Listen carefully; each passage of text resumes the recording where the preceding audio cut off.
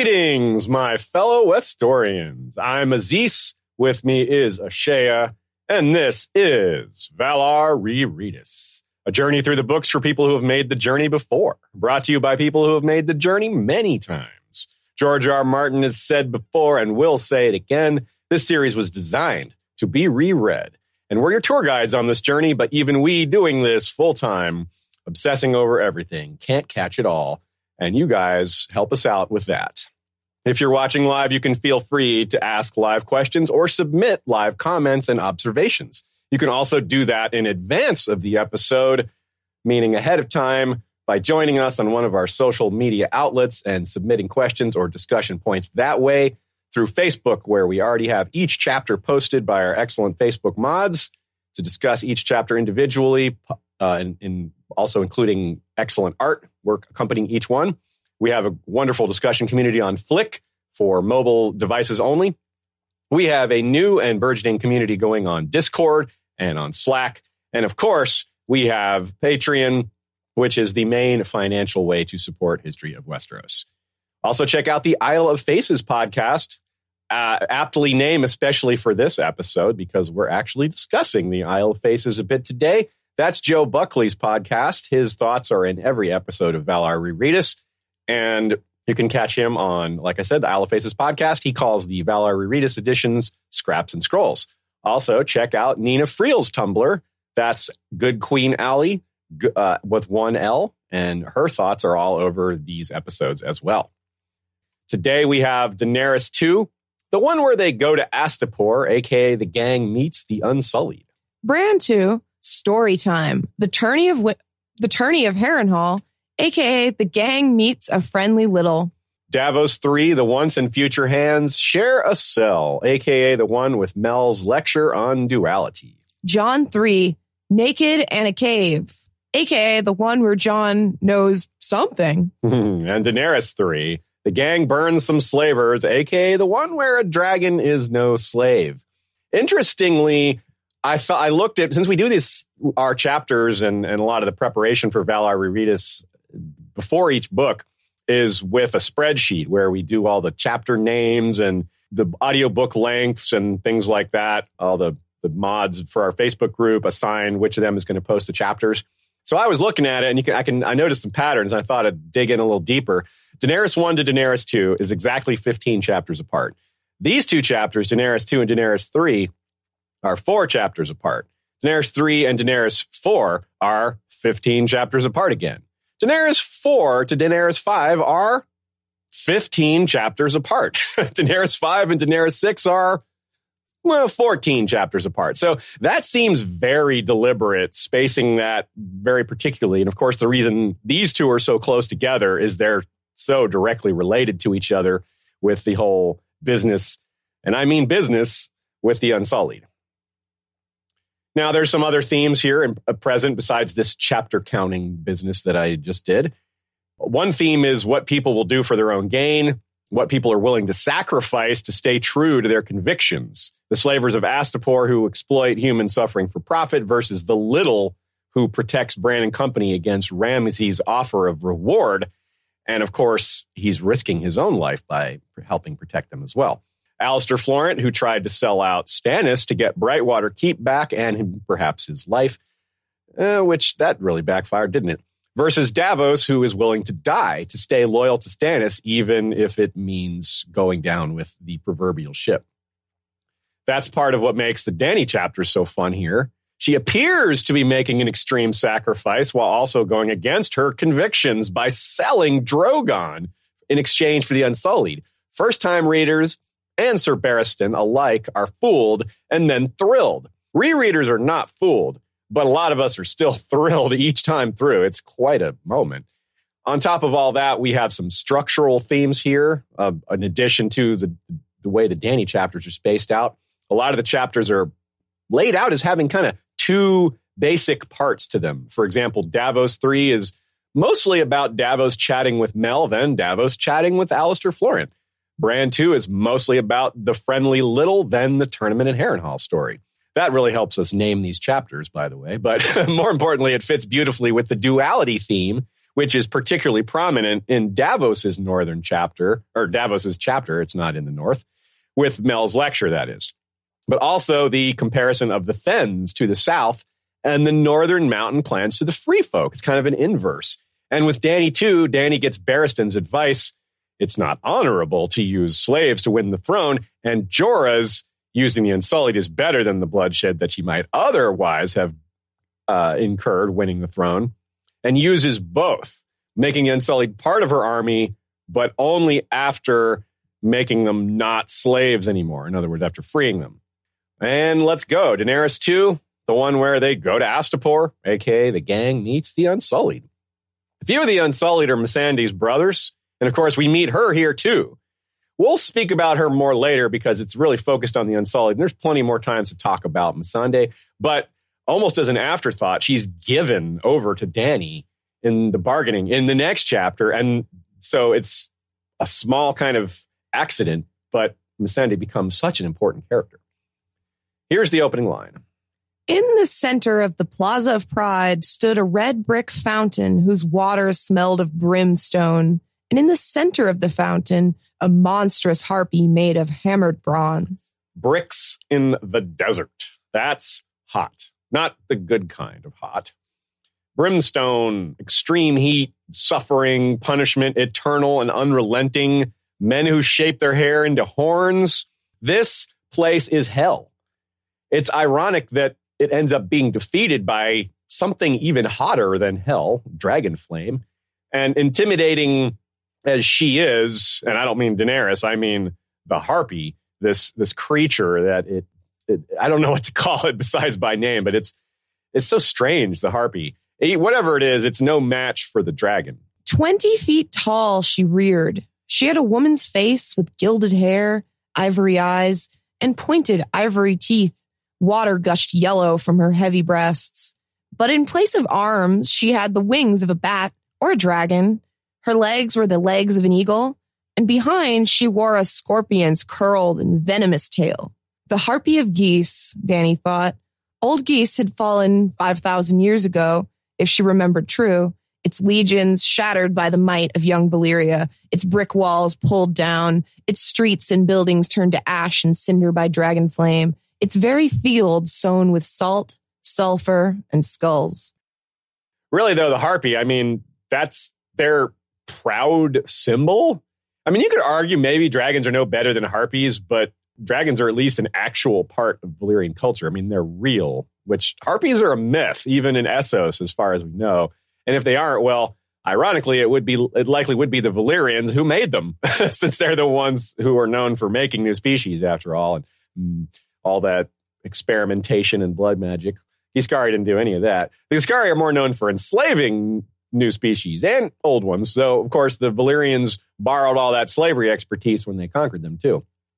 And as Dany notes, the Harpy of Geese held a thunderbolt, but the Harpy of Astapor holds manacles. So they've really, really leaned into this slavery business, even more so than I've ever seen, really. This is a culture focused on the idea of completely eradicating hope, because hope is what fuels all insurrections, all revolts, all attempts at change or reform. Begin with hope, especially in circumstances that are well, kind of hopeless. But if they're not fully hopeless, hope remains. But this culture, well, thousands of years of practice of eradicating hope. They've been very successful at it. What is there to hope for in Slaver's Bay if you're a slave? A quick exit, an early death. The hopes for freedom is really, I mean, it's not, hope is never terribly reasonable, often isn't terribly reasonable, but it's almost literally impossible here. There's nowhere to escape to. I mean, you get away from Astapor, and where do you go? There's nowhere to go. Everyone around is a slaver. Everyone around is allied or bought by the slavers, or they're murderers like the Dothraki or something like that. It's awful. It's not just bad inside the city. It's bad in the surrounding region. And these good masters have been ruthlessly for eons honing in on exactly what can go wrong for a slave owner. And they have all this practice at imposing solutions and cutting off hope and options and just holding it all on lockdown. They have thousands of years of collected knowledge on how to deal with insurrections. They know how to see the signs. They know how to stop them before they even get the slightest bit of momentum. To accomplish this, they have wealth accumulated over this same vast period of time, and they work together to keep the system in place. Think about that. That's like the one thing they work together on, a culture that works together on slavery and not much else. Ugh.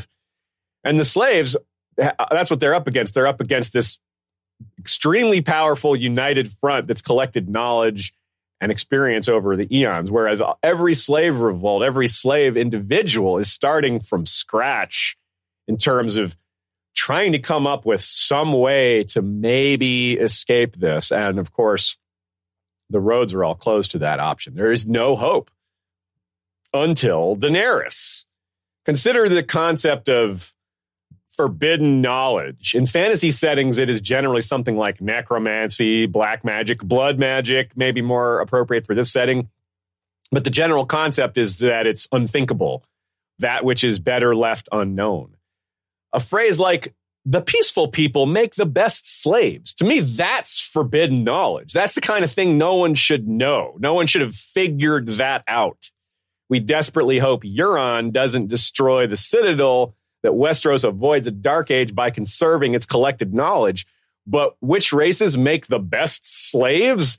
That book should burn and never be rewritten. The trouble is it's not in the books. It's in these families. It's these slaver families that pass down the knowledge word of mouth. I mean, I probably wrote some of it down, but mostly it's in their heads, or at least a lot of it is. So I guess you got to burn them too. The people that have that knowledge that aren't reforming. I mean, it's a big decision for Daenerys, but the gears are turning through this chapter, and her decision comes either at the end of the chapter or during the next one. It's not clear exactly when she decides what she has to do because of the way the chapters are written. It's concealed from the reader what her plan is. And let's not forget, Quentin Martell also goes to Astapor as a member of the Windblown, and his thoughts, they have a lot in common with some of these other ideas. Quote, Frog would be glad to put Astapor behind him. The Red City was the closest thing to hell he ever hoped to know. The depths of this kind of evil is beyond our understanding. But it's real for Daenerys. She's there right in front of it, facing it in person. Like George R. R. Martin does with a lot of fantasy concepts, he takes something real, dials it up. Like he takes the concept of Hadrian's Wall, turns it into the wall of Westeros, the big giant 700-foot thing. He's tried to imagine the worst slavers of all time on Earth and imagined ways somehow to make them worse, because you're already starting with some of the worst people of all time. But the best way to make them worse is to up the scale, make the numbers bigger, make the culture older so the evils have been lasting longer, give them characterizations that accompany all that depth of darkness and evil. There are a lot of references to Astapor being hell. Even the guardsmen. I mean, check this out. Quote, Bareheaded, each man had teased and oiled and twisted his stiff red-black hair into some fantastic shape, horns and wings and blades, and even grasping hands. So they looked like some troop of demons escaped from the seventh hell. Yeah, it's not exactly subtle. Like he just flat out calls it hell. Quentin Martell calls it hell. Here we have demons escape from the seventh hell. Brimstone. It's just all over the place, right? But it really gets me, though. Most cities in the modern world, they're really geared towards being appealing, right? They want to encourage wealth or immigration or investment, tourism, things like that. But this city it's designed to intimidate slaves. I mean, it's like their architecture is built for the slaves, but not for them, against them. I imagine, though, that it would still appeal to the slavers. Oh, yeah, certainly. They would still be like, oh, what a feat of engineering. Your hair is fantastic. What stylist did you go to? And it gives them the sense of comfort. Like, how could any slave ever break free of this? Like, we've really got them locked down. Aren't we great? It's incredible. Remember what I said about Tywin last episode? How he barely perceives the insult in being called ruthless or cruel or evil? He's like, okay, fine. But call him weak or mock him or act like you're not beneath him. That's when he gets upset. And that's very similar here with these slavers. Krasnius Monaklas this guy is just relentlessly insulting. He just can't help himself. And it's just, he has no self-control because he's just an angry person that has no good in his life. He's all about slaking his desires and no fulfillment in a life of slavery.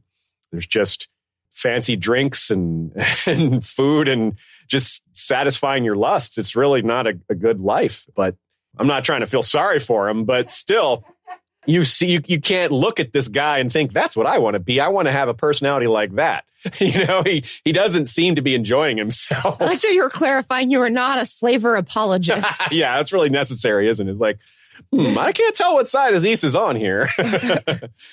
But yeah, his greed and arrogance outweigh his brutishness, and his wealth is astounding. As Jorah points out, they don't have enemies, not even each other. Completely free of fear and responsibility and just filled with wealth and privilege. It's hard to fathom just how deep this runs. And they don't go to war with each other because it's bad for business. Even they, as corrupt as they are focused on that bottom line of wealth. So like I said, the one thing they've come together for is slavery, and they really come together in Astapor, specifically in making the Unsullied. This is their great public project. The cultural achievement of the Astapori nobility is the perfectly obedient and unfeeling killer. That's their great achievement. Wow. The good masters had a house motto, it would be, yeah, we're slavers. And their sigil would be the harpy with the manacles, of course, and it would be shrugging. It'd be like, yep, that's what we do. So, gosh, why would I think of Tywin in a place ruled by ruthless greed where the literal first sentence we see describing the place includes the so-called Plaza of Pride? Slaver's Bay is like if variations of Tywin Lannister ruled a place for several thousand years in a row. You might say, oh, but slavery is illegal in Westeros and against tradition for thousands of years. Well, I do believe we've covered extensively that Tywin is not so big on upholding traditions and norms. He does what he can get away with. And what he can get away with is mostly by shoving it in people's faces and saying, what are you going to do about it? That's a lot that you could see how that would eventually lead to slavery or something like it. I'm not saying he would implement slavery or even he would want to, just that he'd not bat an eye at the morality of it. This is another reason to mistrust the idea that Tywin's 20 years of peace as Hand was really that good of a thing. It's praised because it was peaceful, but that could be, probably is, if you ask me, an illusion. Especially given we know he undid Aegon V's pro-commoner reforms. A notable place that's very quiet and peaceful thanks to Tywin? Castamere. Pray recall, if you can, who said his preference was for a peaceful land, a quiet people? Who said that line? Roose Bolton. I prefer what the Little said to Bran. We're getting ahead of ourselves with this quote. It's the next chapter, but it fits so well. So here we go. When there was a Stark in Winterfell, a maiden girl could walk the King's Road in her name-day gown and still go unmolested, and travelers could find fire, bread, and salt at many an inn in Holdfast. That's an expression of safety instead of peace. There's a subtle difference between safety and peace, and there's even more or less subtle difference between justice and quiet. Safety is peace that includes justice, and justice can be loud and messy. So you don't just assume that quiet means just. In fact, those who are treated unjustly should be loud, especially if they're being ignored. That's what they have to do. Being quiet, aka silent about injustice, isn't going to accomplish a damn thing. It enforces the status quo. And the status quo at Slaver's Bay is about as bad as it gets. Build a Plaza of Pride if you can accomplish what the Starks have. If you can say, a woman can walk in her name day gown carrying a basket of gold, no one molests her. That's something to be proud of, not a peaceful land, a quiet people, not without more context anyway. I mean, Roose Bolton literally tears out tongues for just a minor provocation. That's his version of quiet. That doesn't mean justice. That doesn't mean good. He tells Ramsay not to stop hunting girls in the woods, but to do it quietly. Euron's crew, perfect example on his ship, the Silence, is silent because they've literally been silenced, not because they have nothing to complain about, not because their needs have been met. The best example, though, as much as I've gone to other chapters to find examples, is right here in this one. No notable war has come to Qarth nor Slaver's Bay in eons, not that we know of anyway. And Jorah explains in this chapter why the Khals leave it alone. As far as we know, there's been no notable slave rebellions either. So pretty quiet and peaceful. But again, as I've just ranted about for a few minutes, that does not mean justice reigns. It does not mean basic human decency is observed. In Dany 3, she sees a man tortured so badly that at first she thought his skin was striped like a Zorse, but he had been flayed. Again, how can we not think of certain of the worst Westerosi figures when we see things like flaying and pride and just complete lack of human decency? Tywin and Roose wish they could have this level of absolute control. This is the type of godlike status they'd really love. It's a reminder, too, that efficiency is amoral, because these slavers are efficient. The Nazis were efficient. I mean, that's the point, right? It's very easy to illustrate this. Efficient justice is good. Efficient slavery is bad. So that's as extreme as a real-world example gets. Of course, when you bring up the Nazis, you're going as far as you can. But the Mongols, I mean, they were really efficient, too, under Genghis Khan, but that doesn't mean they were good people. This is very much the case in the real world. George R. R. Martin clearly knows this. We're kind of mashing Dany 2 and 3 together a lot. We're keeping some of it separate, but, let's jump ahead one chapter here, her chapter, for another fitting quote. Some kings make themselves. Robert did. He was no true king, Dany said scornfully. He did no justice. Justice, that's what kings are for. It's easy to see how cruel this culture has become, but it's also very weak. Where even Tywin is better than the good masters is that if an outside invader came in, he'd step up. I mean, he'd likely be callous with the lives of the soldiers beneath him, and he'd be in minimal danger himself because he leads from the rear. But that's still a lot better than simply yelling, "Unsullied, defend us," while running away like these guys tried to do. Still, I think one can see how this, in perpetuity for eons, this situation in Slaver's Bay would lead to more and more indolence, more and more fear, and more just cruelty. Astapor's ruling class is just largely incapable of much besides these very basic things they're very good at, and these awful things that they're very good at, really. And of course, that makes them even more cruel. A whole life of nothing but slavering and luxury, no challenge, no self-improvement, no intellectual curiosity. Their treatment of other humans as worthless, as less than human, increases in proportion to how useless they are, right? The more their slaves have more abilities than they do, the more they look down on them. It's kind of weird. Note how the good masters argue over selling unfinished Unsullied, but the ones who argue for maximum cash at maximum velocity win that debate. Shows you again where ultimately their priorities lay. Part of what makes them so useless is living this way for so long, being detached like this, being above regular human needs and basics like war. It warps their perception of these things. They don't understand it anymore. Like, it's built into their culture. The tokar is essentially the Roman toga, a garment designed for slavers. It literally required the wearer to kind of hold it on. It's a reverse display of power. Only a truly rich and powerful person can walk around in a garment that requires you to hold it. Because non-ultra rich people, they need their hands to work and do stuff. But if you have a slave to hand you everything and literally put food into your mouth for you, boy, you can rub that in everyone's faces by having a weird garment. It's very strange, but it happened in the real world. That's Roman togas for you. It's very similar.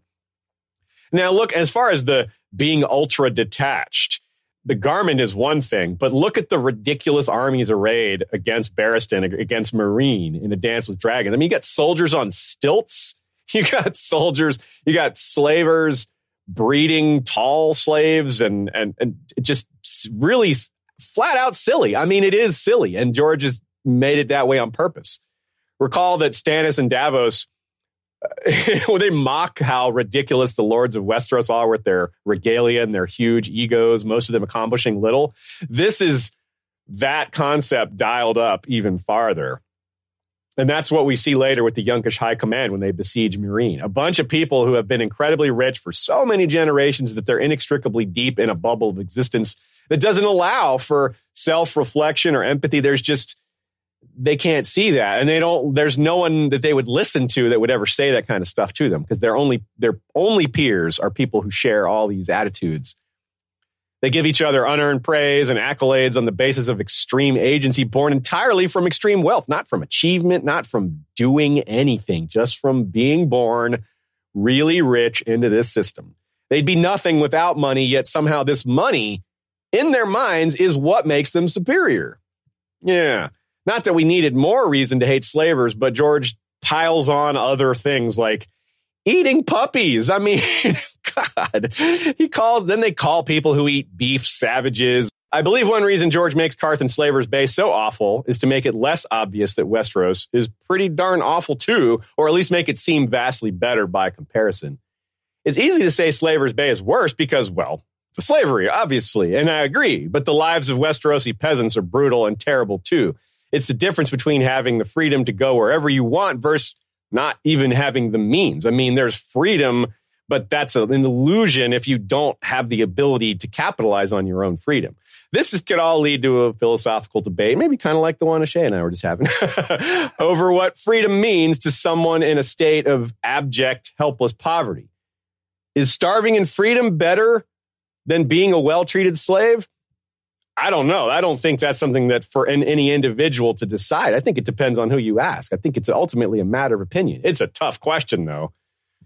Regardless, this is perhaps what Dany will see as well. Will she look upon Westeros as irredeemable too? Will she see the same early signs in Westeros that are late signs in Qarth and Slaver's Bay? Is she going to look at Westeros and see this is what it's going to be like later, and I better stop that now? I mean, this is also the same kind of rot that consumed her ancestors' ancient home, the freehold of Valyria. So, yeah. As for the Unsullied themselves, their training is reminiscent of the system for Spartan children called the Agoge. It was brutal and many died. There's your first similar comparison. And it included both physical and psychological extremes. So, again, of course, the huge reverse is that in Sparta, these were nobles, and they were exclusively chosen. It was a great honor to enter the Agoge. Of course, there's no wine of courage or removal of genitalia as part of their training either, but the ultra discipline and obedience and the treating of other beings as lesser, that they have in common. Some thoughts from Joe Buckley. Just like that, we're in Slaver's Bay, a central setting for Daenerys from here on until her final chapter of A Dance with Dragons. Well, maybe not final chapter, but, as soon as she flies off to the Dothraki Sea, which is mid-late A Dance with Dragons. Regardless, it's a great point because this is where it doesn't necessarily appear that she's going to be staying here that long on first read. She's like, come in, blow up the slavers, grab the Unsullied. You could see her just jetting from here pretty quickly. But of course, she definitely does not. And in fact, it becomes a new gathering point for a lot of other POVs. We got Tyrion, we got Barristan, we got Victarion, we got Quentin, plus non-POVs like Jorah and a lot of these sellsword companies and other whoever else may show up. And not to mention the maneuvering and finagling from afar by characters like Illyrio and Varys and all that. So yeah, it didn't seem like it would be such a long-term thing, but we can see why it is. Because Dany doesn't want to just leave and cause all this destruction. She realizes how big a deal it is for her to rule afterwards. You can't just blow up the system and leave. It doesn't work. We come to one of the more famous improvements of the show versus the books, the language trick. Not that we should hold this against the books. It's just a power of the medium. What Joe is saying here is the trick of Dany not understanding the slavers was even more tricky on the show because the reader wasn't in on it. The show watchers are being fooled just like the slavers. So that's kind of neat. I could argue that isn't necessarily better, but it's different and good. Now we've got some as far as a lot of themes here. A lot of the themes chiefly tying that of the children, rather, being made to suffer and put to use for a war machine. That's a recurring thing all over the world and the real world. as well as in Westeros, Essos, etc. And a question that we've asked occasionally is, what would Eddard Stark make of all this? We wonder how he would handle some of these situations, because so often he's considered a moral center, flawed, but absolutely on the right track with a lot of things. So he's a good person to think of when we're confronted with moral conundrums. Not that Slaver's Bay is a moral conundrum, but how to deal with it and how to react to it.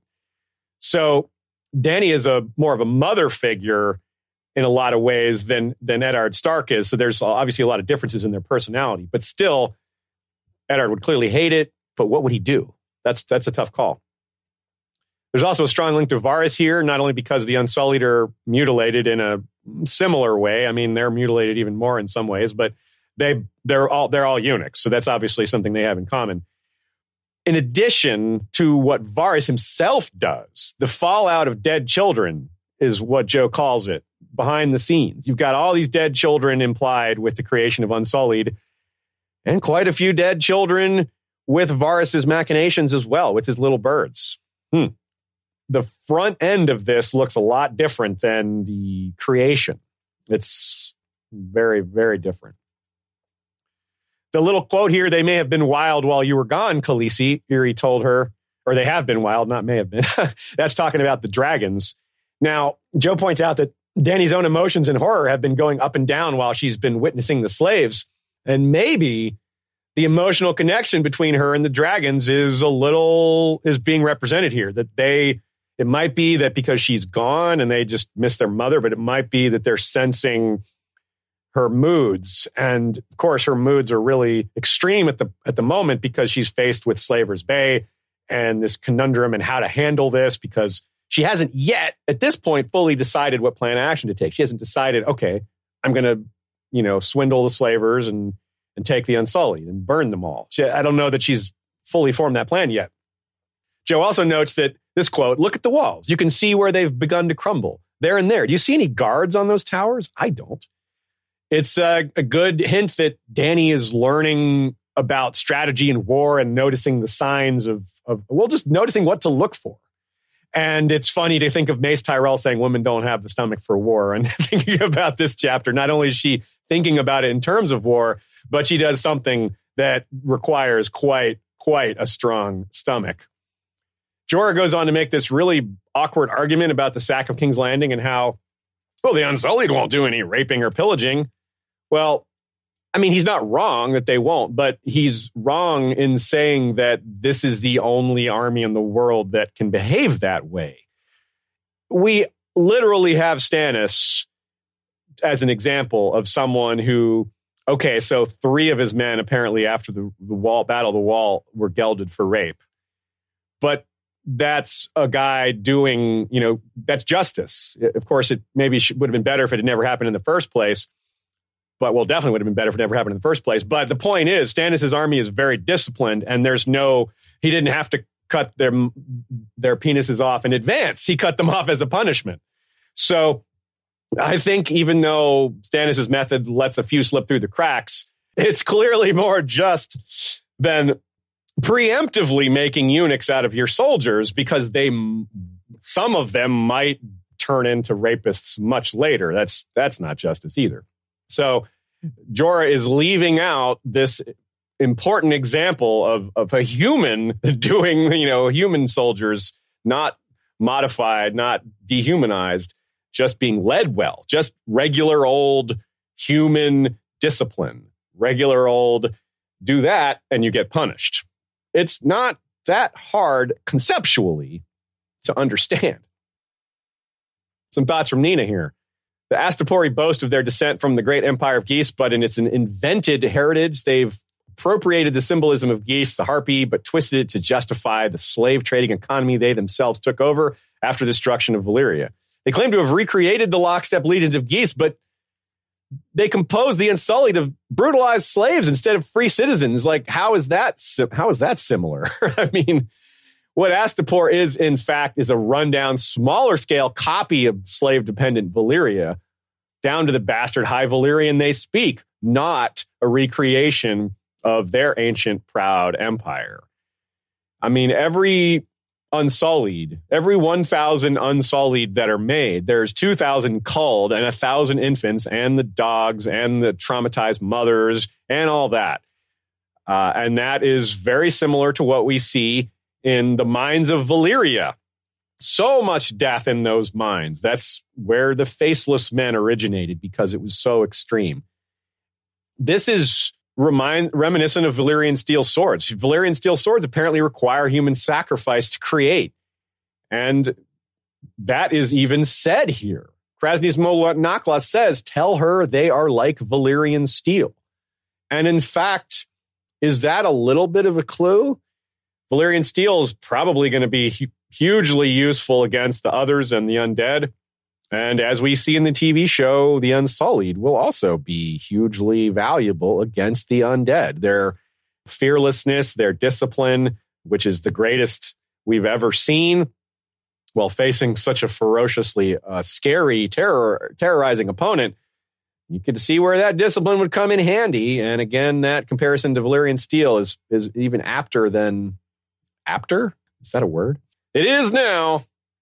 So though she's not interested in... Apter is more apt. Yeah, I guess you're right. What about more apter? Well, I'm saying that to say apter is more apt than to say more apt. You're saying it's more, even higher on the scale. Yes. Oh, okay. Yeah, all right. Though she's not interested in Jorah as a man, his advances get her thinking about sex again. Irri helps her out in the middle of the night and just falls right back asleep. She's just like, yep, let me do that. Dany, though she sees herself as a child of destiny, still thinks of it as kind of a betrayal, to do this, to have pleasure with somebody else, which is kind of weird, but you kind of understand it from a human perspective. It's a stressful job being a prophesied hero. I mean, come on, Dany, you need to allow yourself to have a little fun from time to time. De-stress, girl. So this chapter gives us a lot of work with in terms of thinking about Dany's endgame. She's confronted with a lot of uncomfortable realities, like bad jokes. The idea of the Unsullied is utterly horrifying to her, but as Jorah says, that horror is in the past. Their future can be a force for good. This is a part of why Dany is so frustrated with Jorah. He put her in an impossible position. She knows she needs this men who are no longer men and can't allow them to go to someone else who might use them for awful things. It's like, now I know this thing exists. Now I have to deal with it. She has the kind of personality she has. She can't go allowing the Unsullied to be sold to some Corsair king that's mentioned here. Like, that could be Euron. And again, they sure would fit his preferred mold of crew member. I almost said preferred mold of cucumber, I swear. Minus the complete lack of sailing skills. Imagine Euron looking at Astapor going, nice, hell, this is great. This is what I want Westeros to be like. Dany can't use the Unsullied because invading Westeros with a slave army is terrible optics. As she points out, it is dishonorable to win a throne with gold. It's better to gain a following, prove that people believe in you as a leader. But by the same token, she cannot allow this injustice to continue. It's why she thinks of Iroha here.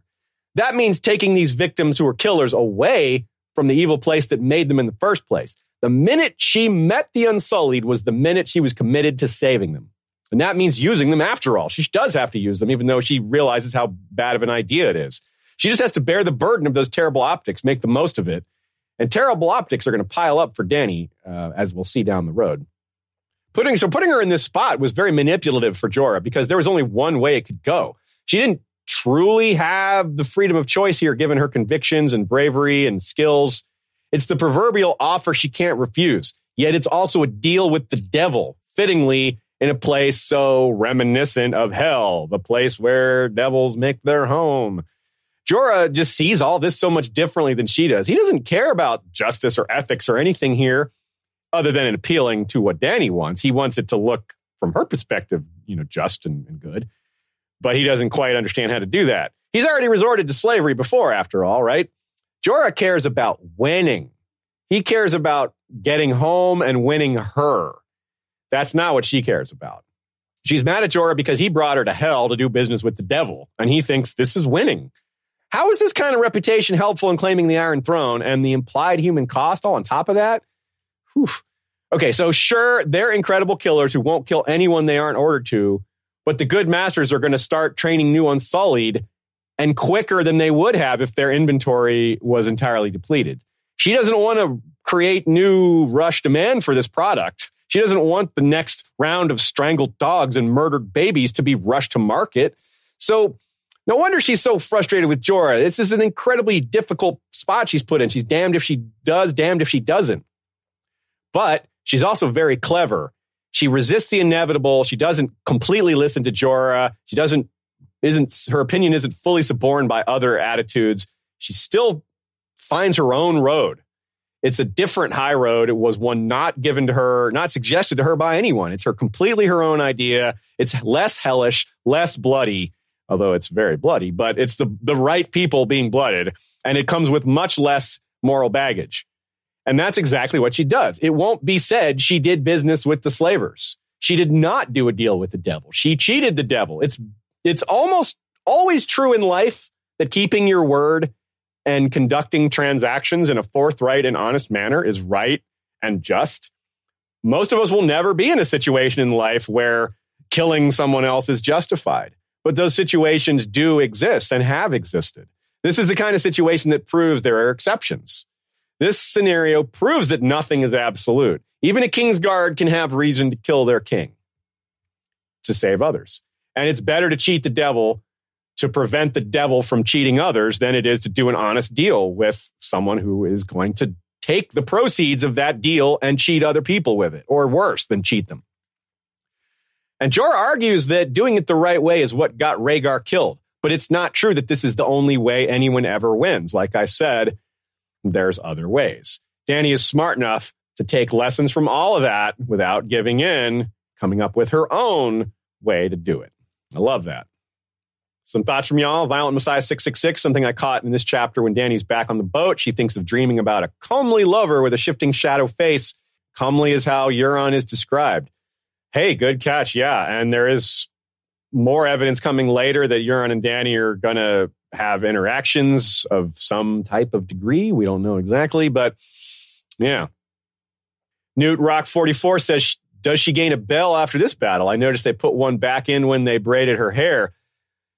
I don't know if she gets one specifically for this, but that would make a lot of sense. I can't recall, but they have given her bells for other things, and this would certainly seem to count. It would be reason enough, but I didn't catch that. Good one. Good question. Well, maybe we look out for that. Rennie, Archmaester Rennie from Flick. The multi-ethnic nature of the Unsullied and the slaves in Slaver's Bay in general is emphasized here. It's hard to remember this because of the TV portrayal where they're pretty much all people of color. Here, there's a wider variety, not to mention things like Book Missandei, who the Nathai look way different than... And she's a child. Yeah, she's 10 and has golden eyes, and yeah, it's very different. So Missandei, TV Missandei is awesome. No shade on her. But clearly, Book Missandei is just a different thing. She's unearthly almost. And frankly, as Stephanie the Peerless points out, so is Dany. She's kind of, or actually I think it was Tree Girl that pointed that out. She's kind of unearthly looking with the purple eyes and the hair. You know, Emilia Clarke is incredibly beautiful, but the book Targaryens are almost alien looking. They look fantastical. And yeah, they're white, but they're not Caucasian white, you know? They're something else. Stephanie, the Peerless, points out it's interesting that Dany is already worried about her baby dragons accidentally burning things they're not supposed to. This type of forward thinking that Dany shows here, some more of which we'll get into in Dany 3, but it makes it really hard to see how Dany is going to want to intentionally blow up cities later, full of innocents. It's just this kind of forward thinking and the kind of, what are the Unsullied going to do when I'm done using them as soldiers? She's asking these questions. Stefan B says, this is like hell, Astapor, but perhaps it's also a bit like Valyria as well, because of all the 14 flames and cities built amongst, maybe even fantastical as lava flow, just, being right there. There's depictions of Valyria that go that far. They're not canon descriptions of it. Nina has already perhaps looked this detail up for us. Daenerys 4, A Storm of Swords, speaks of Dany wearing twin bells in her hair. So we've got the reference to the first bell. This could be that second one that she gets from beating the slavers. That seems to fit. We'll, if anything contradicts that later, we'll point it out. Nina also suggests this is probably the first chapter that hints at the Valyrians starting off as shepherds. Very cool. Yeah, I didn't catch that. Little bits and pieces of Valyrian history are peppered throughout all the books, of course. It's one of the great topics that if you pull it all together, it's a big topic all on its own. But I definitely wasn't aware of when that detail was first brought up. That's cool. Let's move on. Bran 2, Storytime, the Tourney of Harrenhal, a.k.a. the gang meets a friendly little. This is the start of Bran chapters entering the rare but highly focused phase, meaning there's not as nearly as many of them, but they're more about him and his companions and greater mysteries rather than being an observer, which he was for quite a lot of the last book and the first book. And it didn't quite start with his first chapter in this book because he hadn't decided until the end of that chapter to head for the Three-Eyed Crow. And that's when it really begins in earnest. Let's get right to it. Here's the first line. No roads ran through the twisted mountain valleys where they walked now. And there you go. That really just emphasizes that he's no longer an observer because there's no people to observe, literally, other than themselves. And, well, this rare encounter with something like this friendly little, or later on they run into Sam and Gilly, and they have a near brush with Jon and the Thenns later. But very few people. So the contrast between Dany 2 and Bran 2 is huge and immediate here. Dany 2 is this decaying hellscape where men exploit the suffering of other humans for their profit, even the massive suffering for minor profit. Bran 2 is a cool, peaceful, beautiful expanse of land where there are people willing to risk their own lives and loss of personal profit to help Bran. It's very much the opposite in that sense. Here's where I remind you, my fellow Westorians, of a factoid, a piece of trivia that some of you are likely not aware of. Others are quite aware of it. The original planned title for A Dream of Spring was A Time for Wolves. It was changed, and you might guess why. Bit spoilery of a title, isn't it? Especially with lines like this already out there. Quote, "It was different when there was a Stark in Winterfell. But the old wolf's dead and young one's gone south to play the Game of Thrones, and all that's left us is the ghosts." "The wolves will come again," said Jojen solemnly. You know, it's funny.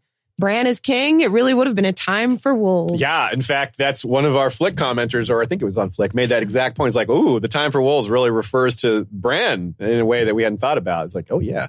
And it fits with the Dream of Spring, too, because he's the person dreaming subtle. of spring. Yeah, and he's the most powerful dreamer. I mean, Dany has plenty of powerful dreams, but they're not really, she's not in control of them. They're kind of like they enter her head, she has them and they're important, whereas Bran is actually learning to control all that. So it's a neat little, you can kind of see why that change was made, but how it still suggests a lot of the same things, but less bluntly.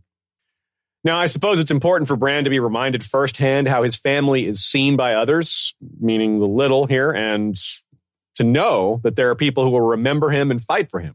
Simple kindness Simple kindness like this is very satisfying to the reader and prepares us for the rough road ahead as much as it does prepare these characters for their rough road ahead. Quote, "When they woke the next morning, the fire had gone out and the little was gone.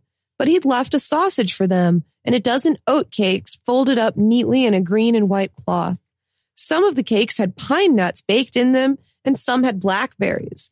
Bran ate one of each and still did not know which sort he liked the best. One day there would be Starks in Winterfell again, he told himself, and then he'd send for the littles and pay them back 100-fold for every nut and berry." How cool is that? Like, that line sounded neat. Like, yeah, good boy. Bran's a good kid. He's going to pay that kid, that little back 100-fold. But now that we have a strong sense that he's going to be king, ooh, boy, can he do that. Boy, 100-fold. Yeah, that's not going to be an exaggeration. So he's going to summon this guy and give him 100 blackberry tarts or something.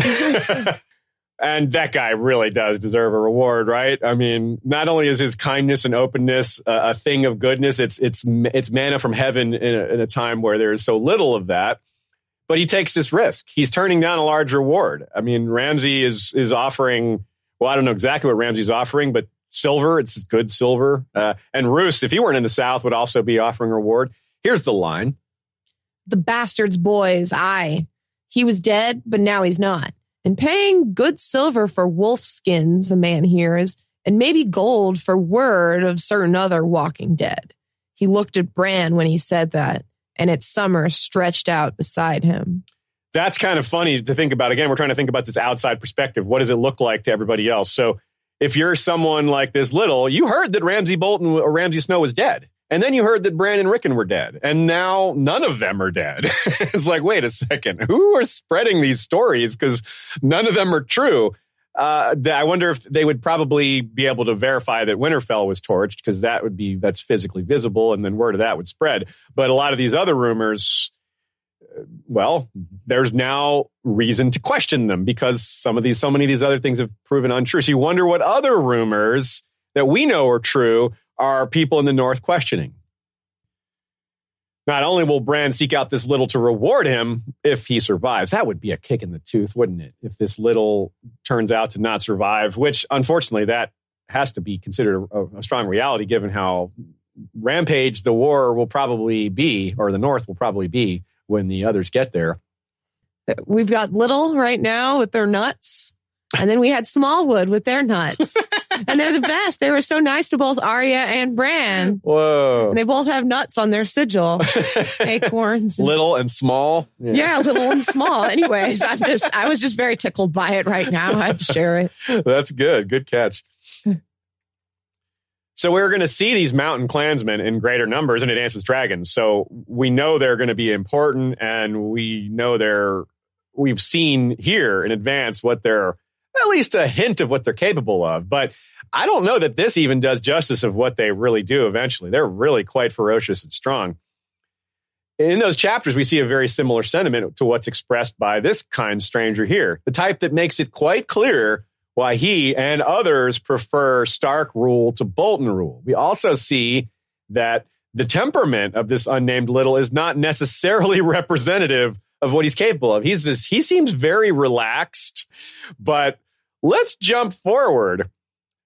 Maybe this guy's an exception, but again, look at some of these other ones. We have this famous quote from Hugo Wall, aka Big Buckets, to one of Stannis' knights, Sir Corlys Penny. Well, this is in A Dance with Dragons, and this quote is so good. Winter is almost upon us, boy, and winter is death. I would sooner my men die fighting for Ned's little girl than alone and hungry in the snow, weeping tears that freeze upon their cheeks. No one sings songs of men who die like that. As for me, I am old. This will be my last winter. Let me bathe in Bolton blood before I die. I want to feel it spatter across my face when my axe bites deep into a Bolton skull. I want to lick it off my lips and die with the taste of it on my tongue. Aye, shouted Morgan Little. Blood and battle. Then all the hillmen were shouting, banging their cups and drinking horns on the table, filling the king's tent with the clangor. Aha! See, who was that? The voice I threw in there amongst Shay's quote. A Little, Morgan Little, whose nickname, Middle Little. Hey, I didn't come up with that one. George did. Since we don't know which Little is in this scene, we don't know his relation to Morgan, but Morgan's older brother is a ranger with the Night's Watch, so it's not him. But he does happen to still be alive somehow after all the awful things happening to the Night's Watch. That guy's alive. Another take here, too. Stannis having these guys on his side? Let's not underestimate that, huh? And another take here. It's too bad Robb didn't have these guys with him, because that certainly would have helped, although it wasn't the battles Robb really needed help with. In this chapter, they refer to Hugo Wall's kin, Theo Wall, and by they, I mean the Reeds, and they point out that he rode with Howland during the war, but they do not mention, perhaps because their father maybe didn't tell them, that Theo Wall was one of the 7 men who was with Lord Eddard at the Tower of Joy, along with Howland Reed and the rest. Interesting.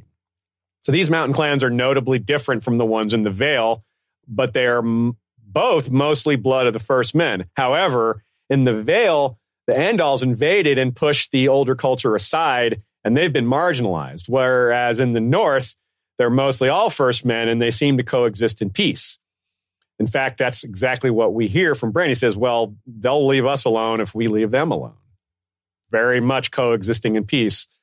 They are perhaps the closest thing to the free folk on this side of the wall, though. And it's really interesting when we look for these cultural parallels, we look for similarities between the free folk and the North. Well, it's not just their toughness, but in the way they lean towards merit rather than birth. These heads of these clans are called Lord by the Starks and Manderleys and Umbers and the rest. But as is said in this chapter, they don't call each other by those titles. Another thing they have in common is how the rest of the world misperceives them. Both the free folk and the mountain clans are actually a lot more numerous than outsiders are led to believe. We've discussed how even the Citadel doesn't properly account for how large the land beyond the wall is. And this error is compounded by the pervasive but persistent underestimation of how hardy human beings can be, especially when they have to be. In other words, like the Unsullied. I mean, for God's sake. In other words, there are a lot of people in Westeros who think Beyond the Wall simply cannot support a large population. And they're not entirely wrong, but they've definitely guessed way too low. Similarly, the reason knowledge about these clans is lacking is they don't have maesters. And so the most learned men have a lot of misperceptions and misconceptions about what really goes on there. And it's the people who live there, the people who've lived there for a long time, they're the ones who really know the truth. So moving on to the story portion of this chapter, I don't know what's bigger, the revelations regarding the tourney of Harrenhal or the mysteries leading up to it. I think over time, initially the tournament of Harrenhal is the eye-grabbing thing, and there's still mysteries around it. But to me, it's this Green Men stuff and this stuff with Howland Reed trying to learn magic. That's the one that really has me going, what is all that about? That's a deeper mystery. And I don't mean like more important mystery. I just mean harder to figure out with more possibilities. You can't narrow it down as easily. So Bran seriously needs to remember this chapter himself and ask for a follow-up on this exchange at some point in the future. It begins like this. Did he meet the Green Men? Yes, said Mira, but that's another story and not for me to tell. My prince asked for knights. Also, Mira really wanted to keep him waiting. Yeah. Green Men are good too. They are, she agreed, but said no more about them. Yeah, well, I wish he would, though. I mean, and related, what is up with this? Quote. The lad knew the magics of the Crannogs, she continued, but he wanted more. Our people seldom travel far from home, you know. We're a small folk, and our ways seem queer to some, so the big people do not always treat us kindly.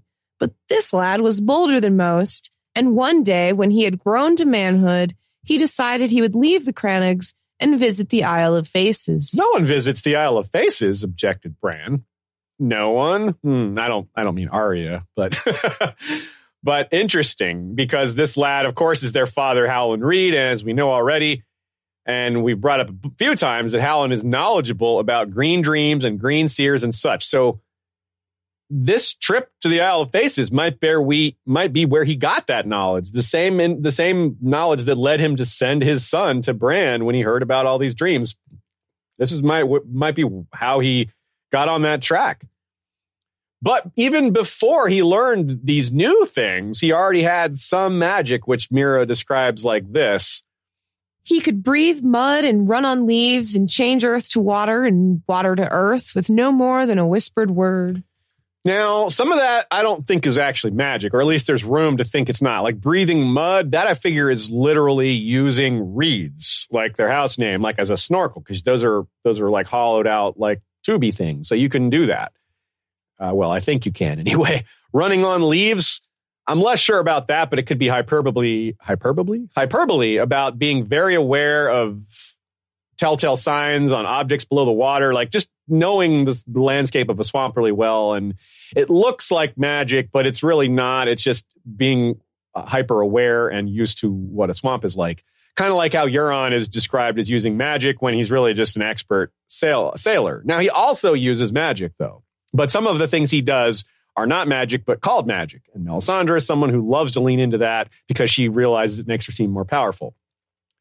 There's a recurring theme, basically, of magic and spells, meaning trade secret or obscure technology. For example, Tobho Mott, the smith, refers to using spells in trying to color the Valyrian steel blades he presents to Tywin in Tyrion's next chapter, Or when Shay thinks Varys is using feat spells to open secret doors and Tyrion says, yeah, counterweight spells. But that last one, earth to water and water to earth with no more than a whispered word. That might be magic. I don't know. That sound of all the things she says, that's the one that most sounds like real magic to me. Nina suggests, the whispered word maybe by like a metaphor for how quickly something happens. Like in the time it says to say something, a word or two, you can move on quickly, something like that. But this one's tough to explain without magic. So I'm very curious about that. Just as the Howland Reed magical stuff remains perhaps the biggest mystery here, we're all wondering about Bran's endgame as well and how that magic ties to him.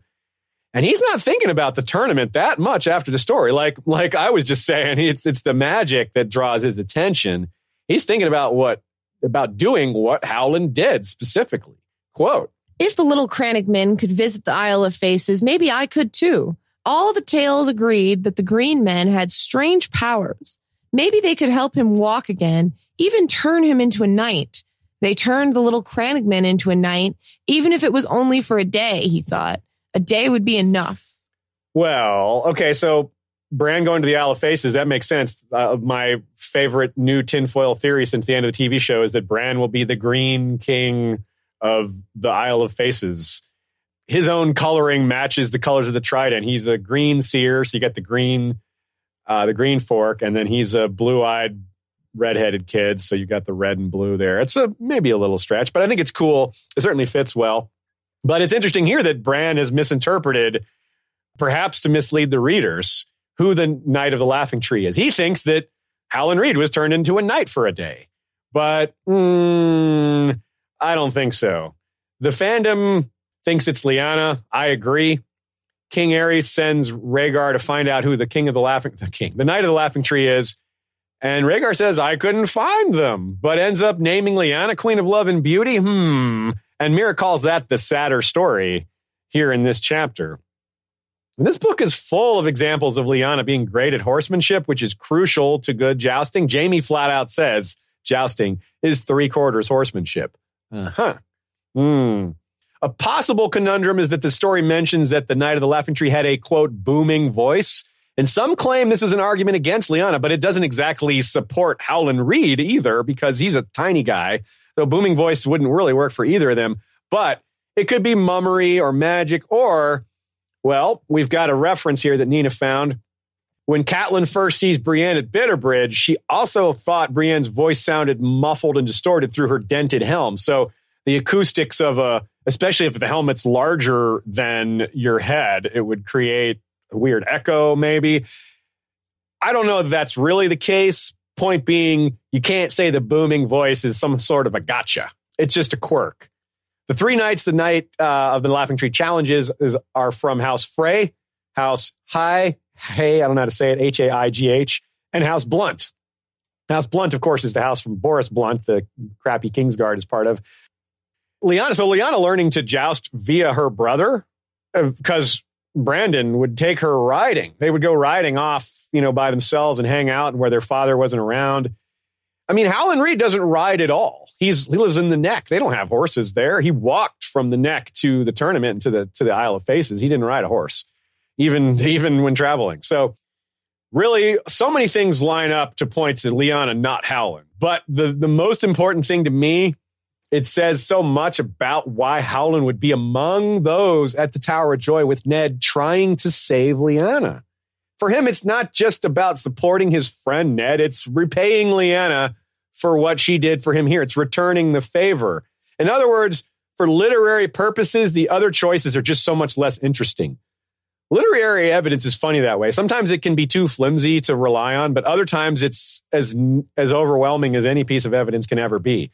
So if you spell out the possibilities, Lyanna is just, as the Knight of the Laughing Tree, is so very satisfying and poignant. And Howland is just like, oh, that's a trick. That's a tricky authorial thing there. Not that it would be bad, but it just ties so much together. It just seems to, I really am convinced it's Lyanna.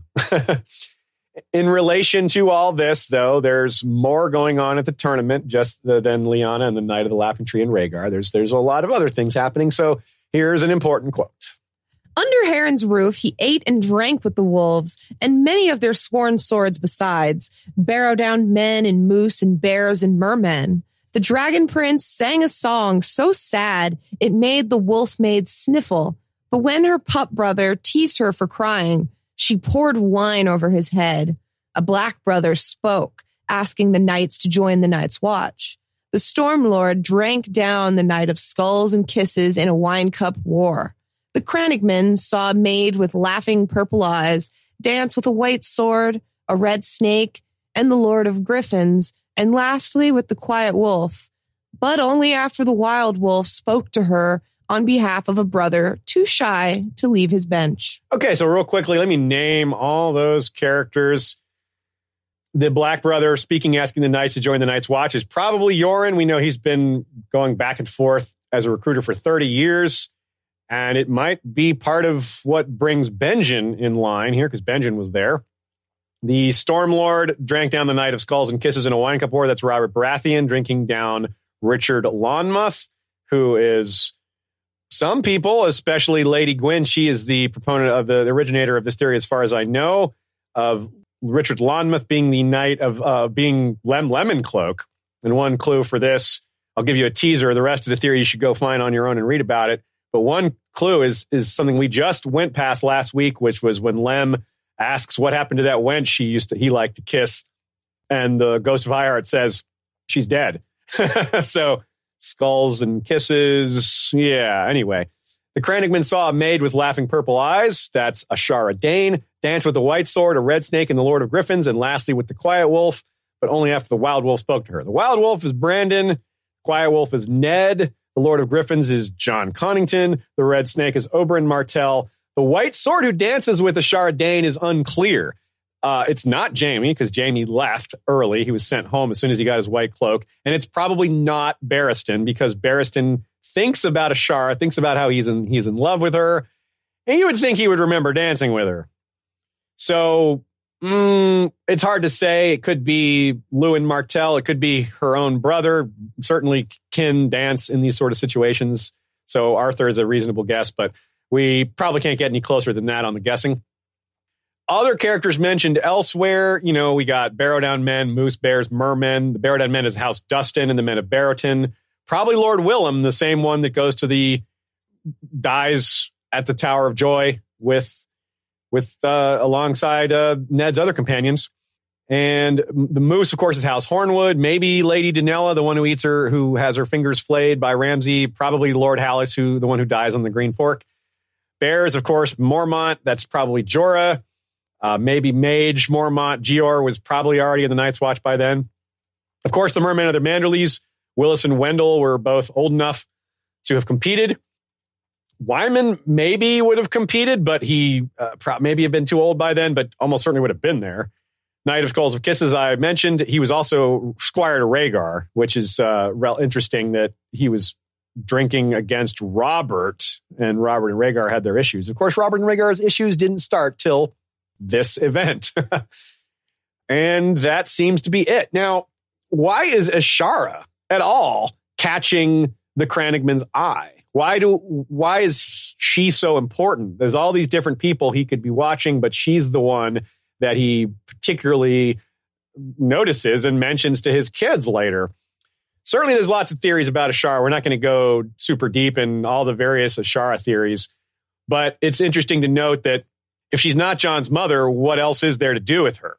Well, there's a lot to do with her. Why did she jump? What happened to her kid? Who was the father of her kid, especially if not Eddard, which probably isn't Eddard, but it could be. But Eddard never once thinks of her. And if he had had a kid with her, even if it was stillborn, it's just a rough thing to just never pop into his head when there's so many related things coming into his mind. Fever dreams and Arthur Dane and the Tower. Yeah, just something. I feel like that would be a little cheaty by George to just not have Ned think of Ashara if she was really that important to him. And we know the Danes must think well enough of Ned, given Edric Dane's nickname is Ned.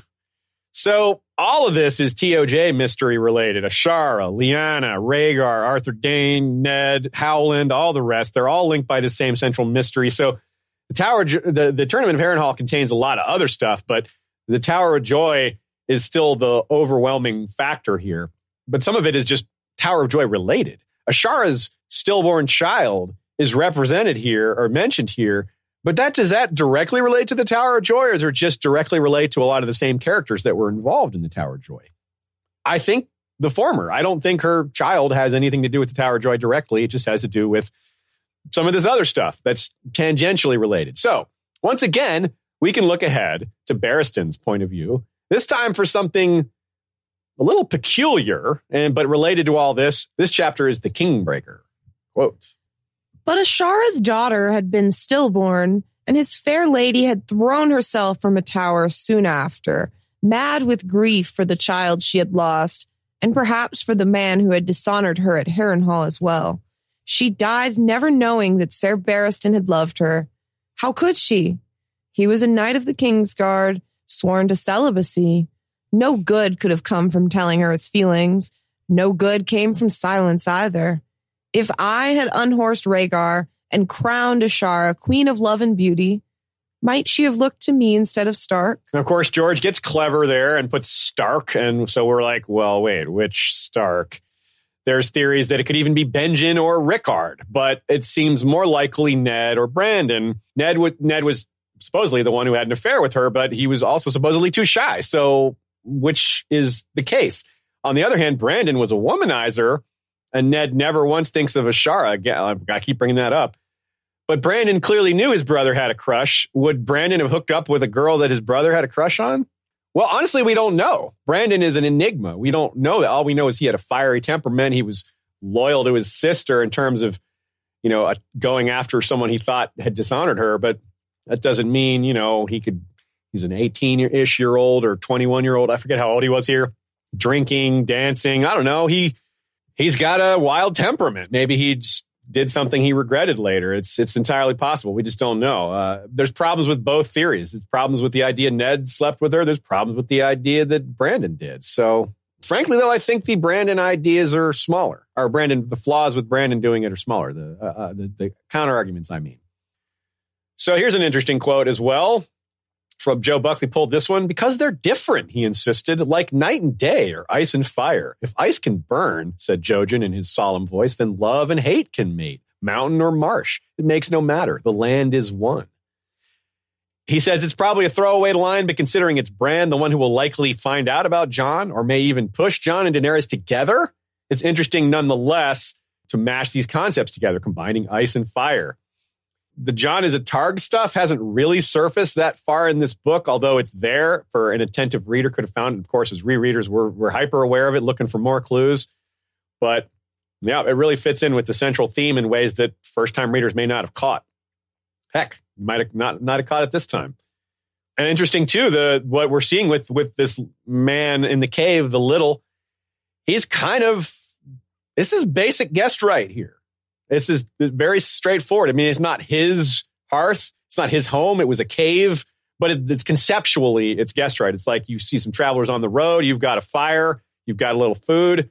Hey, the North is a difficult, harsh place. So if you can lend a hand, you should, because you may be in need of a hand yourself later.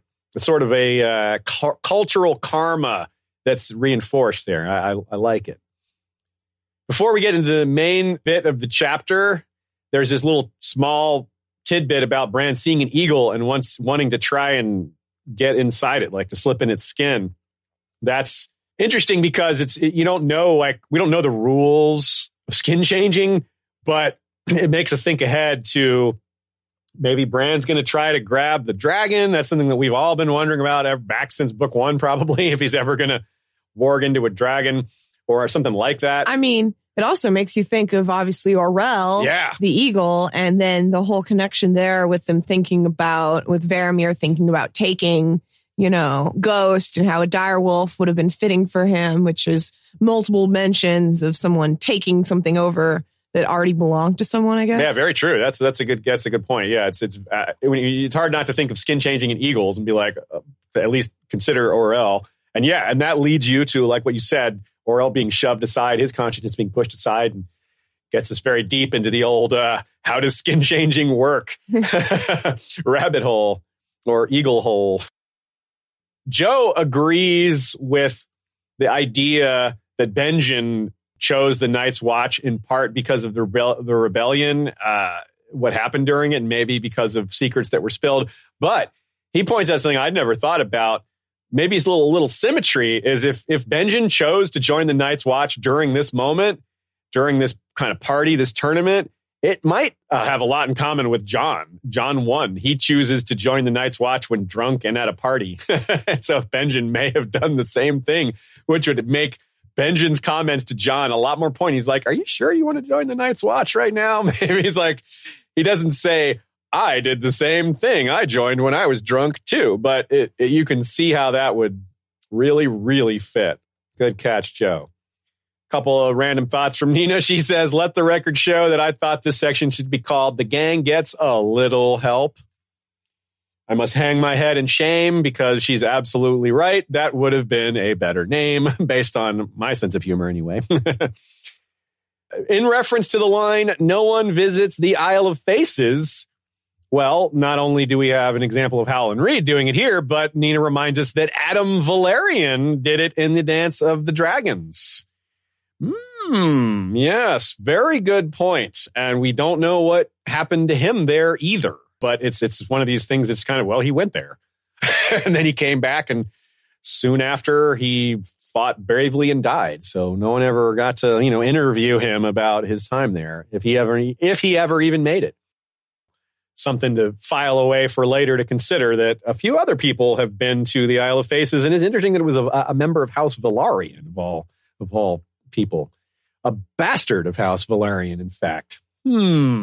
Targaryen blood in there. Yeah. Yeah.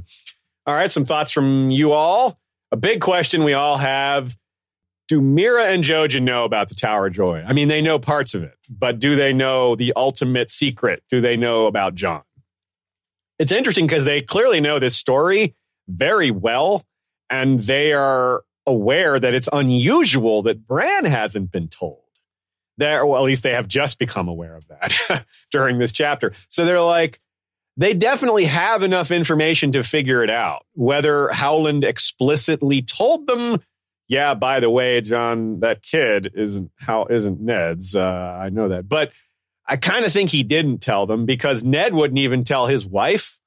So I kind of feel like they had an agreement or an understanding that no one would be told. However, clearly they've heard this story, so they've learned something. They maybe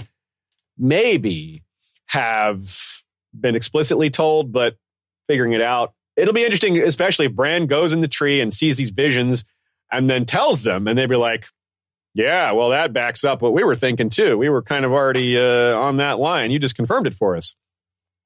Bran thinks of how Osha and Rickon are at White Harbor and like maybe safe and maybe happy there. But in fact, they're probably having a hard time of it sailing to Skagos or have already gotten to Skagos or yeah, they're maybe eventually going to be at White Harbor. It kind of is a sort of foreshadowing for Davos being sent there by Wyman Manderly to get them. But it hasn't happened yet. Again, Aemon the Dragon Knight is mentioned in this chapter. That dude pops up so often. I've been meaning to do an episode on this guy forever, but we do talk about him a lot in our Aegon the Unworthy episode, which is part 1 of our Blackfire series. So if you can't wait for more on Aemon the Dragon Knight, that's our best source for it so far.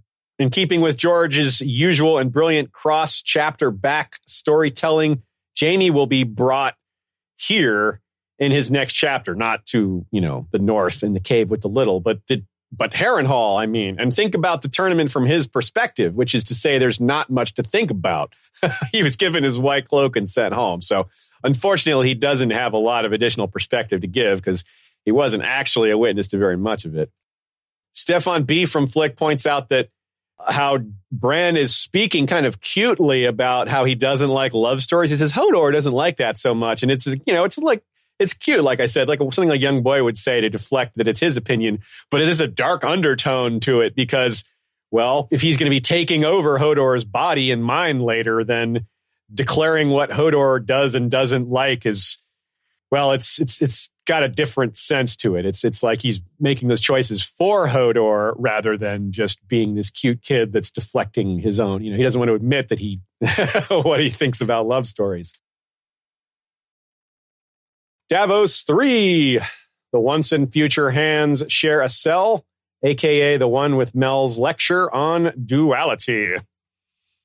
The chapter itself is also split in two. It's kind of got its duality, like I brought up at the beginning of this episode. The two central features are Davos speaking with Melisandre and Davos speaking with Lord Alistair.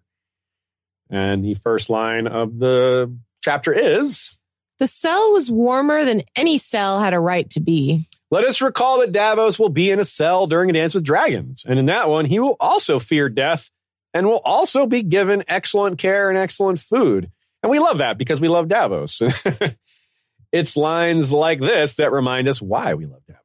Perhaps he should have lied and told her what she wanted to hear, but Davos was too accustomed to speaking truth. There it is. And this is interesting because the structure of these books, the POV style in particular, gives us perfect insight, the kind we don't get on TV or even in real life. Simply put, we don't see inside people's heads on TV or in real life. POV chapters are highly unique in that way. Characters like Jaime and Theon are great examples because seeing inside their heads gives you clarity on their change in character that you can't quite be as certain of on TV. You cannot see the scope of their resolve or be certain that they're not lying, or maybe it's false bravado. And when you see inside someone's head, you get a better, purer sense of how accurate that is. Melisandre herself is a great example of a character who got a POV chapter. And when she did, it really changed what we all thought of her quite dramatically because of that same certainty we gained by getting a peek at those inner thoughts of hers. And she tells Davos here that her powers enable her to judge if he's lying. And of course, he doesn't lie. And that's a big part of why she trusts him despite his intent to kill her. And that's something very interesting about zealots, is that they don't take things personally as often because to them, the only thing that matters is people's attitude towards their God. It's like your attitude towards me doesn't matter. Your attitude towards my God, that's what matters. You want to kill me? That's a moral flaw on your part, not a reason for me to be mad at you. So it's very interesting. It's one of the few things I find very enlightened about zealots. Melisandre, I wonder if the High Sparrow, the book version, who we've seen very little of to this point, is going to be kind of like this too, where he won't take things personally and he's just it's all about the beliefs. It's all about the faith and, his personal attitudes, his personal any sort of insults to him or his pride doesn't mean a thing. Melisandre is very much like that. She doesn't, if you cannot take it personally that someone wants to kill you, you've really got that part of your life handled well. You really have. That's a type of bravery and forward thinking and taking the high road that is just beyond most of us. So that's why she immediately broaches the subject of him wanting to kill her. As soon as he answers truthfully, and she's like, I would have known if you lied, she immediately brings up the murder of her because she wants to convince him that she's not the enemy. That, look, I'm a devoted follower of Stannis. So are you. Let's work together on him. She's trying to win him over. His word also, the fact that he says, I will not kill you, means a lot because he's proven himself a teller of truth. She can take that to heart. And of course, she's also a person of extreme confidence and knows that Davos is valuable to Stannis. And so she wants that all to work out. She wants that ideally Davos and Stannis are allies. Davos is continuing, continues as part of his side, as part of, on his team. She wants all that to continue. So she's trying to recruit him here. And a lot of it comes off as pretty dark, though, even though there's a lot of good to it. But she just brings up things like, sleep with me and I'll give you pleasure you've never known. And also, we'll make a shadow baby. And he finishes the sentence for her and says, a horror will be created. But on reread, again, because we know that Melisandre is from her chapter, we know she's earnest. Yeah, she's mistaken on several key details. For example, in this chapter alone, she points about, do you think I crossed the narrow sea or crossed half a world to seat another empty, vain king on the throne. And he's like, well, I guess that's a pretty good point.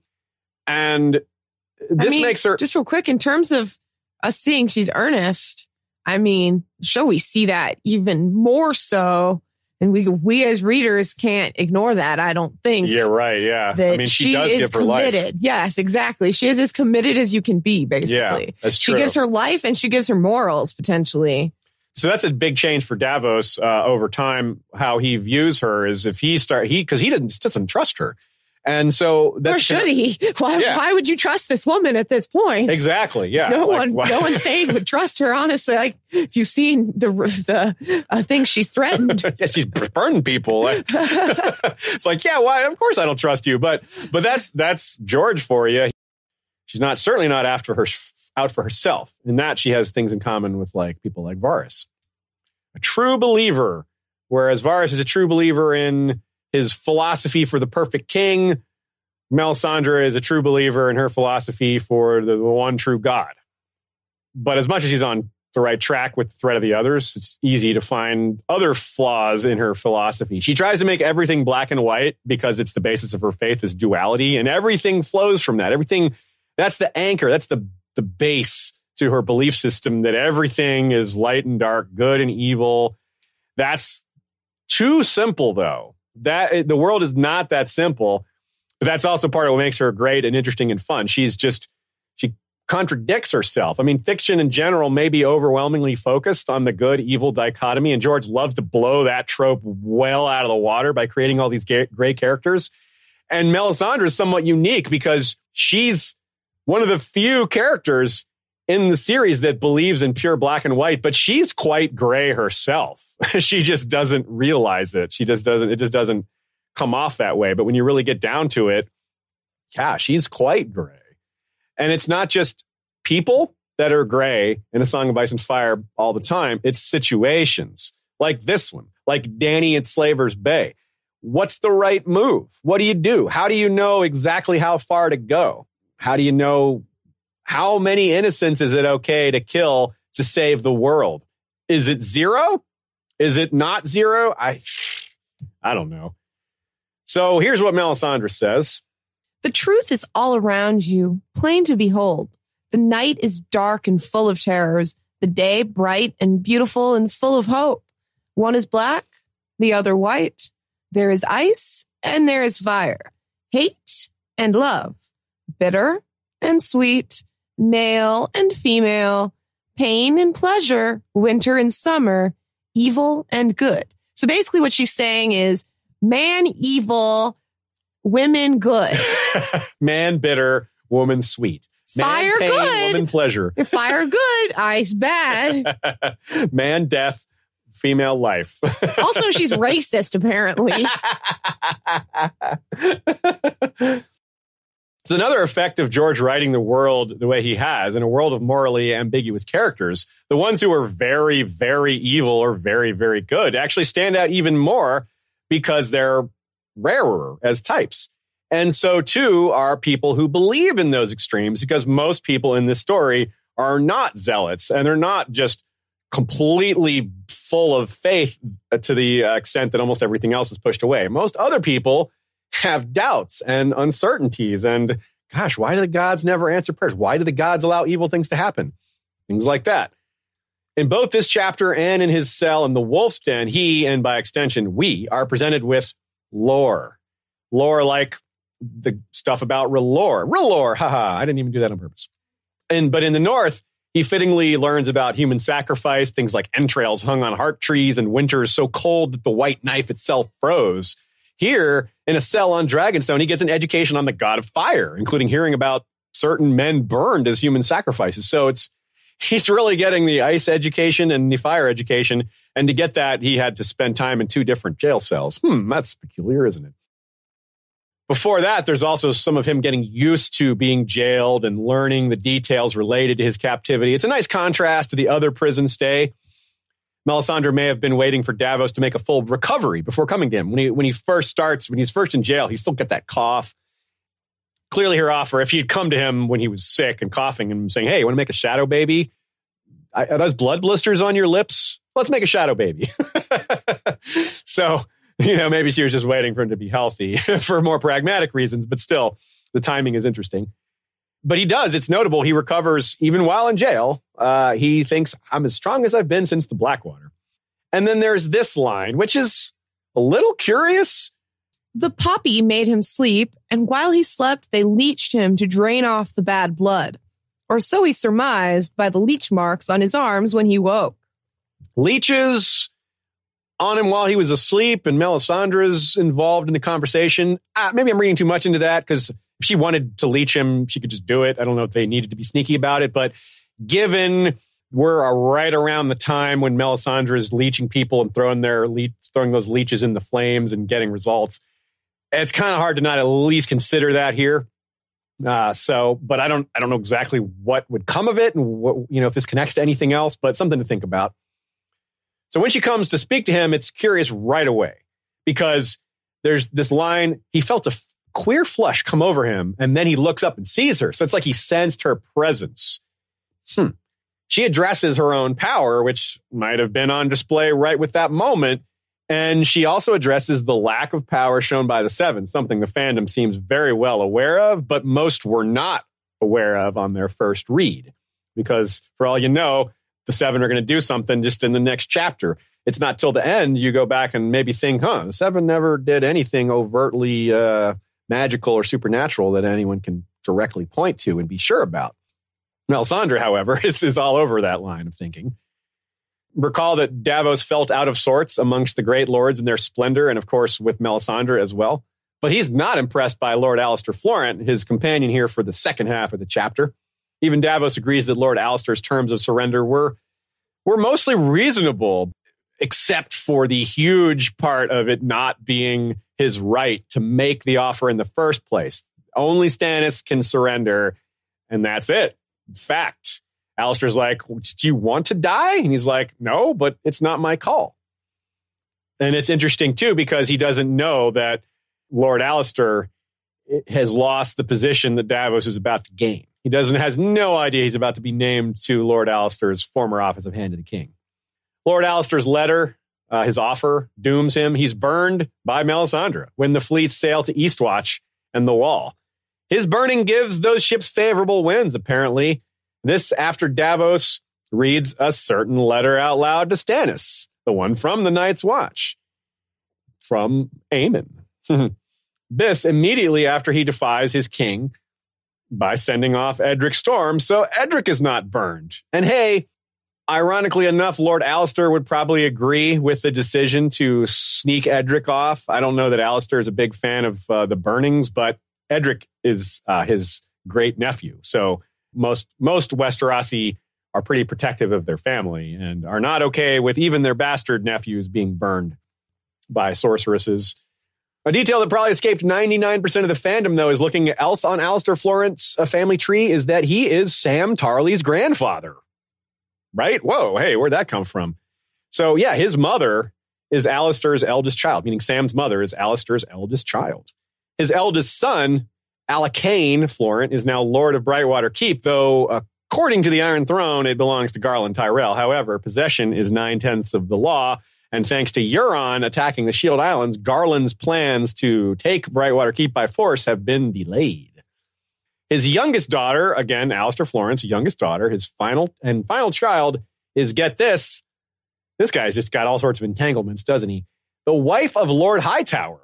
But he's not grandfathered to any of the Hightowers before you get that impression. Because this daughter of his, Rhea Florent, hasn't had any children with Lord Leighton. She's his fourth wife. Well, we don't know if that's true. Nina points out that maybe she's the mother of Humphrey because he's young, but we're not sure about that. So it's possible she is the mother of one, maybe two of the last children, but certainly not the elder ones. Anyway, the letter, Lord Alliser's letter, huge mistake, but he was right about one thing. When he says talk of raising dragons from stone is madness, well, he's definitely right about that. Dany's already done it, for one. That prophecy's already been fulfilled. He mentions a litany of former hatching attempts. That's kind of fun to see, get some backstory on, he mentions the 9 mages and the wildfire, all that. So, that was Summerhall, I suppose. this is interesting too, because it's all happening on Dragonstone, the island best known for hatching and raising dragons, which is probably part of what really helped move Melisandre. Now, as far as Melisandre goes, the prophecy she seems to be believing in Stannis for, of course, seems to apply to Dany, and it fits so well that she is seeing Stannis as Daenerys, because that's the being. She probably saw Dragonstone and saw this like shadowy figure and just thinks it's Stannis, but it's almost certainly Daenerys she's really seeing. And of course, that's important too, to note that Moqorro was sent by the Red Priests. This was like an official decision, but Melisandre sailed to Dragonstone on her own. It was her call. It wasn't from orders from above. So Nina thinks that she saw in the flames that Melisandre saw in the flames Azor Ahai reborn connecting to Dragonstone, and assumed that it meant the Lord of Dragonstone, Stannis, was the chosen of V'lor. Of course, where she's wrong is that in the future, presuming it goes at all like the TV show or how some certain other foreshadowing in the books will go, that Dany will take Dragonstone. She'll be the Lord of Dragonstone, Lady of Dragonstone, whatever, Queen on Dragonstone. And that's who Melisandre was seeing. And that makes so much sense, because all these things Mel is attributing to Stannis are actually attributed to Dany. Fits quite well when you lay it out that way. All right, a few thoughts from Joe. It occurs to him this is now the fourth dungeon of a great castle we've seen. Good time to shout out Joe's Great Castles book. He would be aware of things like this. Tyrion's been in the Sky Cells. Ned's been in the Black Cells. Catelyn has visited the dungeons of Riverrun. Arianne's later going to get locked up in Sunspear. Maybe that's not quite the same thing as he points out, but it's a prison for the Highborn. Gets me wondering if we'll ever see Casterly Rock's dungeons. Certainly Jaime mentions them. Other people have mentioned them. Highgarden, maybe, or Winterfell's dungeons. It's kind of interesting. We've been to Winterfell several times, but the actual dungeons, don't think we've actually ever witnessed that. We do see them on TV with Ramsay being thrown in there, but that's it's just some bars on a set. There's no real interesting detail that I can think of that we can dig into there. Joe also points another castle function out here. Quote, Davos could not complain of chill. The smooth, stony passages beneath the great mass of Dragonstone were always warm, and Davos had often heard it said they grew warmer the farther down one went. Little bit of a connection to Winterfell there. And of course, it's hard. It's interesting to consider, Winterfell being the kind of epitome of ice in terms of castles, and Dragonstone being kind of the epitome of fire in terms of castles. But they both have this warmth beneath them, which is maybe clue to how people will deal with the long night if it comes again. Maybe these important sources of heat below the earth will be very valuable. Alistair worries about his rings when Davos doesn't even have fingers. That's a really kind of important, poignant moment with regards to status. Alistair is lamenting lost clothes when Davos has lost sons. And even after Davos points this out, Alistair still kind of roughly compares the two. It's like, oh, geez, man, you're a little off on your comparison here. And it's amazing, too, how Alistair, this is what's driving him to give up. He's lost his clothes and some titles, maybe some land, whereas Davos has lost sons. And he's not given up. He hasn't even considered giving up or backing down from Stannis. So it's a real talk about light and darkness, or opposites. The kind of duality that Melisandre is bringing to the fore is very hugely apparent in this small human story. It's like subtopic within this chapter. Really cool. Some thoughts from Nina. It's a little ironic that Alistair Florian complains that some cook's boy or groom is prancing about King's Landing just now in my slashed velvet doublet. Davos's jailers is wearing the velvet doublet of Lord Sunglass, who was just burned. And now, of course, well, what that probably means is someone's going to be wearing Alistair Florent's doublet that he's wearing in jail pretty soon, because he's about to get burned as well. And it might be the other jailer. So the jailers are all just going to be getting the benefit of all these guys getting burned at the stake. Wacky. And Nina also points out a little parallel. Alistair's offer reminds her of the offer made from the Greens to the Blacks at the start of the Dance of the Dragons. Stannis agrees to give up his claim to the throne, much as Rhaenyra would have been required to do the same. They both agree to drop accusations of bastardy, like the Strongs, right? The Greens were, accusing the Rhaenyra's kids of being Strongs, not Targaryen/Velaryons. So that's a parallel. And then, of course, both of them are allowed to keep Dragonstone as part of the deal. And there's the agreement to give up a daughter as hostage and all that. So there's a lot of very close similarities in the scope of this deal. Alistair Florence also overstating the case for Stannis' how bad it is for him. Yeah, it's bad for Stannis, but he points out that the Velaryons and Bar Emmons and a lot of these other lords of the Narrow Sea have bent the knee, but a lot of them are still there at the wall. They actually still follow Stannis to the wall. So it's not quite as clear cut who's surrendered and who's given up. So it looks very clear that Alistair has exaggerated a bit. Archmaester Rennie points out the quote, "All your life, Davos Seaworth, as well say it was so yesterday." That's Melisandre speaking, of course. And it's a clue to how old she is. She's like, your life, she's saying, Davos, your life in the scheme of things isn't very long. And it's to someone who's a lot older, that would be a perspective. That makes a lot of sense. That's a very good catch. I asked a lot of our people following us on social media discussing these chapters where the next Shadow Baby will come from, because it's not going to be Davos, most likely. She says it can't be Stannis. And Tree Girl has pointed out that Devon is perhaps the most likely.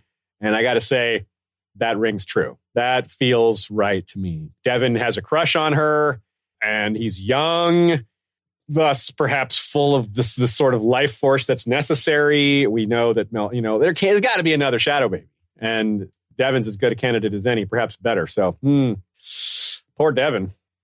Paul Berry, patron, fellow Westorian, asks, has George left a big gap in Mel's plot armor by having her see threats to her person in the flames? So if someone snapped and became angry enough to kill her on a whim, i.e. not planned in advance, would she not see that coming? Maybe, he says, maybe Jojen's "this is not the day I die" is a sure advanced knowledge. Well, I think seeing threats to her person maybe includes intent that comes on a whim in the future. I think it's more of just a specific type of flame reading, but you might be on to something there. You might have caught a loophole in how it works, but I'm not sure we can definitively take it that way, because magic is magic and it reveals what it reveals. It doesn't have to be that specific, but we're definitely working in unknown territory here. So it's a good thought, because it's something that we can't be sure of. And that does it for Davos 3. Jon 3 now. This one we've called Naked and a Cave, a.k.a. the one where Jon knows something. Quote, "The last night fell black and moonless, but for once the sky was clear." It's almost time for Jon to go over the wall, and not only is he heading into danger and uncertainty and more moral conundrum, something that just seems to constantly dog him like a shadow, the danger is all the greater because he has to part from Ghost. And that also adds to the uncertainty. Like, he's now less protected, and he's wondering if he's going to see Ghost again. Luckily, being with Ygritte helps balance things out as far as his mood and his attitude. And as temporary as their relationship is, it certainly is a boon in the short term. By having Jon speak directly to Ghost, by holding his head and speaking to him, saying, "Hey, Direwolf, listen to me," we're getting an overt reminder that Jon's warg abilities are lagging behind in development, though powerful to be sure, because Varamir says so, and Varamir would know. This makes his mega dream back in Clash of Kings Jon 7, the one we've just referred to so many times, it stands out even more, because that still feels like kind of an awakening, but the powers are just still coming on slowly. He's not having wolf dreams. He's not doing anything, certainly not doing anything consciously, but things subconsciously aren't really happening either. So it can be simultaneously true that he's very powerful, but still less powerful than Bran or even Arya. Being third place among three doesn't mean you're weak. So he tells Ghost to go back to Castle Black, and he does. It happens in Jon 12, 9 chapters from now. Jon heads out for some alone time, and his powers immediately come on a little bit. It's like he crosses over to that side of the wall, and all of a sudden he feels this strange desire to eat and hunt elk. And then he looks up, and there's Ghost coming towards him. It's a happy reunion. And it's the same chapter he becomes Lord Commander. So while we have direct evidence of Bloodraven involving himself with Bran's life, we definitely have some of that with Jon too. The interference in the election, again, the mega awakening dream from A Clash of Kings, Jon 7. Of course, the direwolves at the beginning of Bran 1. All that. This is all, maybe even that raven that Jon passed by at the Fist, like little things like that. You never know. Here's a little funny moment. I don't know if George was just having fun, but what kind of blatant ice and fire combo name is Arson Ice Axe? What? Arson Ice Axe. Here we have a man named for unlawful fire starting whose actual crime was tunneling below an ice wall. If he had used like flamethrowers to burn through the wall, that'd be more on point. I love that name so much. I don't know why. This time spent with the Thenns. This gives us a lot of opportunity to look at nuance and variety and diversity amongst the free folk cultures. George does not make them a monolith by any stretch of the imagination. The Thenns were not like other free folk, though. The Magnar claimed to be the last of the first men and ruled with an iron hand. His little land of Thenn was a high mountain valley hidden amongst the northernmost peaks of the Frostfangs, surrounded by cave dwellers, Hornfoot men, giants, and the cannibal clans of the Ice Rivers. Ygritte said the Thenns were savage fighters and that their Magnar was a god to them. Jon could believe that. Unlike Jarl and Harma and Rattleshirt, Styr commanded absolute obedience from his men, and that discipline was no doubt part of why Mance had chosen him to go over the wall. So George is flipping things on us yet again by presenting us with the mountain clans of the north, followed by the Thenns here. Like, very close together. And also, again, he seems to have a lot of reasons for doing so.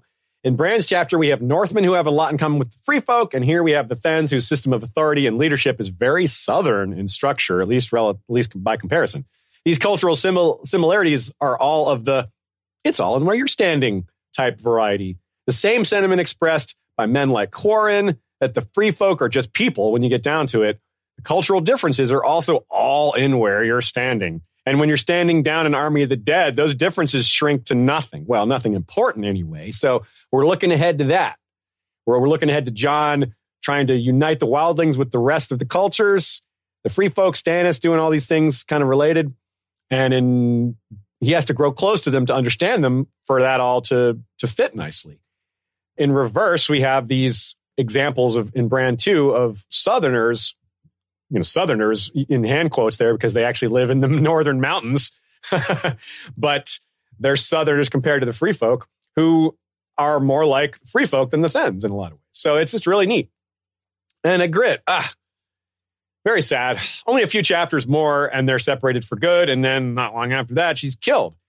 How long did you think they'd last when you read this series the first time? I mean, maybe a few of you thought they would last for good, but I bet most of us were like, yeah, this is doomed love, isn't it?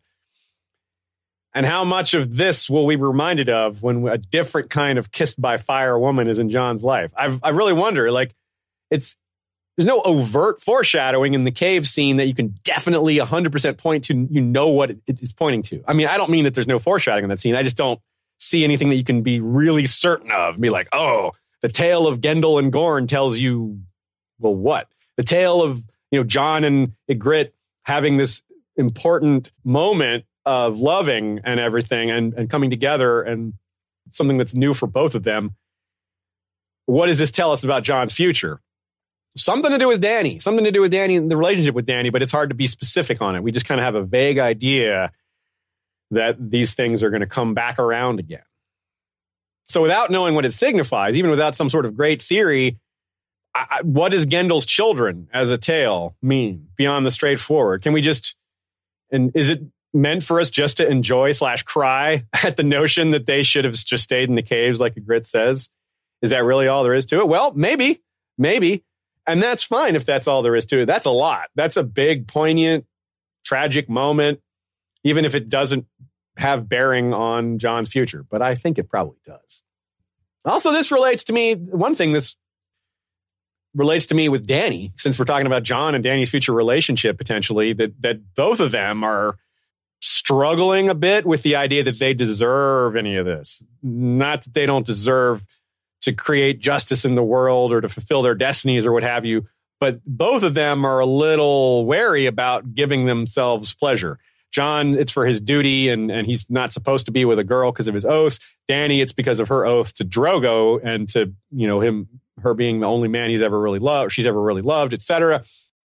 Now, so the reasons behind them, their oaths are very different, but they're still both kind of oaths when you get down to it. One is an oath to the realm, one is the oath to a person who's dead. Still, there's definitely something to do there with similarities. So, a few thoughts from Joe. It's not just Ygritte he's beginning to get used to. Jon admits he likes Longspear Rick and also states that he could easily betray all the free folk if they were like the Thenns, which, if you take that in reverse, it means he cannot easily betray the others, with the other free folk. And indeed, we do see that later. He is unable to abandon them at Hardhome. He's unable to leave them there. He's unable to push any sort of strategy that involves leaving them to die or not bringing them to his side. No matter the optics, no matter how bad it looks, again, like Dany working with Unsullied while using slave soldiers, Jon working with the free folk, looks bad, but he knows it's the right thing to do, and he isn't going to bend on that one bit. The right thing is the right thing. No chance, no choice. Joe has a few extra thoughts about Goran's Way. He says, I'm truly obsessed with the idea of Goran's Way, and specifically the idea that they might link up with the Winterfell crypts in some way. Will the dead travel through them, surprising everyone as they pop up in the middle of Winterfell? Will our last heroes use them as an escape from a Winterfell siege of the dead, cutting back behind enemy lines to deal with the problem at the heart of winter, or maybe connect back to Bran? Even if the tunnels don't connect to Winterfell, I love the idea of us seeing them used one day. It's just one of those things I'm itching to find out about. Yeah, me too. There's so many possibilities. The tunnels could just be some secret way through the wall. I feel like the wall is going to come down, and that's how the undead's going to get through it. But what do I know? It's up to George. These are all valid possibilities in my mind. So my theory is just a theory, just like Joe's. I like it. I like hearing these other alternate theories. And I'm very confused as to what Goran's Way may really indicate as far as foreshadowing, if anything. But it's usually something. George doesn't usually throw in random world building. That's the one thing I always come back to. Just because I don't know what it's pointing to doesn't mean it's nothing, because that's just not, it doesn't seem to be how George operates. So again, it's one of those cases where the absence of information actually makes us curious because there's probably something. Nina says, both Jon and Bran think about sharing stars, and specifically the constellation called the Ice Dragon with wildlings, right? So Osha was the one who told Bran to find his way north by looking to the eye of the Ice Dragon. So that's really neat that they have the same name for this constellation. So Jon in this chapter suggests, makes that same reference. He points out the Ice Dragon when he's talking to Ygritte. Nina says, speaking of stars, it's particularly interesting that the Sword of the Morning constellation is another one that both Free Folk and Westerosi proper share the name for. So, and that kind of makes sense because Dawn is really, really old. Starfall is really, really old. So even though this is so far away from Starfall and the Danes, well, we got 10,000 years for that story to spread around the realm and for it to become popular. So it's not at all a stretch. And there's a suggestion, Nina says, there's a suggestion that the Danes and Dawn played a key role in the original War for the Dawn. So it may have been far north when that happened, or if not far north, at least it was wherever it happened. If Dawn, the sword, played a role, then that would be part of the historical memory. And we'll see. Jon's question of whether Arya was ever really his sister. That's a really big one, right? Jon thinks, was she still my sister? Was she ever? What a sneaky line. Nina thinks that might be some leftover stuff from the original plan to have the love triangle of Jon and Arya and Tyrion. He was never really her sister because he's not Ned's son. So that's that part we can be sure about. I like Nina's idea, but for sure it's a joke about Jon not really being Arya's sister. But this realization could be what leads them to be in the original plan. It could be why he's like, oh, maybe we can have a romantic relationship if we're only cousins and not brother sister. Yep. Archmaester Rennie also points out that with regards to Craster, what Ygritte says, he's more your kind than ours. Now, what she's saying is your kind, meaning crows, meaning because his father was a ranger. But a little obscure theory that I definitely think is possible. What if Craster's father is Bloodraven? And that could be a sneaky, he's more your kind than ours, meaning Targaryen.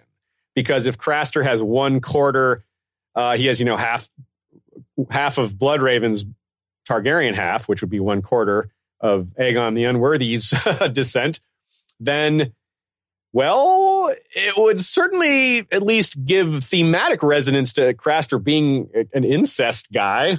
And the timeline, I think, works because Bloodraven was Lord Commander on the Wall until about 252, and Craster's old enough, I think, for that to fit. Seems like it. So it could be a sneaky reference to Craster actually sharing the same blood as Jon, more your kind than ours. I like it. That's a good theory. Definitely can't say, at least nothing I'm aware of, eliminates that theory from contention or possibility. Right on. And that covers us for Jon 3. Daenerys 3. The gang burns some slavers, a.k.a. the one where a dragon is no slave. The first line is... All? The slave girl sounded wary. Given what she's going to do, yes, absolutely, it must be all. The one she doesn't take will be ordered to defend against the one she does take. So she realizes that any Unsullied that she doesn't buy is going to be killed. So she really doesn't want that to happen. She's already kind of aware, she should be aware, that even though this is probably the right thing to do, almost certainly the right thing to do, there's consequences and collateral damage. It's almost impossible to undo this. Not almost impossible. It is impossible. I'll go that far. It is impossible to destroy the slaving industry without killing a few innocents. I just don't see how that's possible. They're so powerful, so entrenched. That is another reason it's such a difficult moral conundrum for us as readers to find our moral bearings and for Dany herself as a character in the story to know what's the right thing. And she is so young and has so little life experience. Well, she has a lot more life experience than most people her age, but still, it's amazing how right she is about so much without having a lot of the experience. She's just a natural at so much. If we return to Astapor's hell metaphor, then what we have here is Dany out burning hell. Yeah, dragon flame burns hotter, and so does she.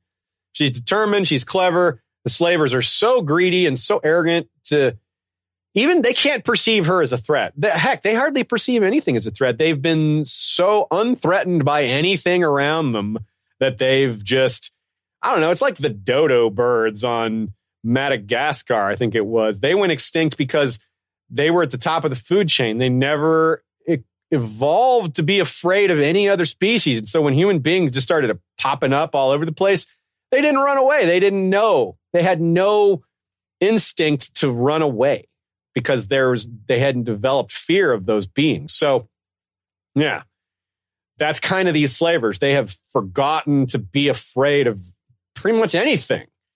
And that's why they're constantly looking down on her. And they look down on pretty much everything and anyone that isn't them. It's a very pervasive attitude. So they don't even notice when she starts shouting in the language she pretended not to know. She's yelling, "You are mine. It is done." The text and the books are all capital. You are all the dragons now. But only one of the slavers notices this because they're just so detached. Here's a great little quote. Silver, gold, or plain, he cared nothing for the fringe. Strong Belwas had his Aroc out as well, and he spun it as he charged. Yeah, so all that placing themselves above everybody, all their little internal hierarchy, silver, gold, plain, pearl fringed, does not matter. You get no special privileges when it comes down to this. And that is a very poignant little statement about how it all comes crashing down.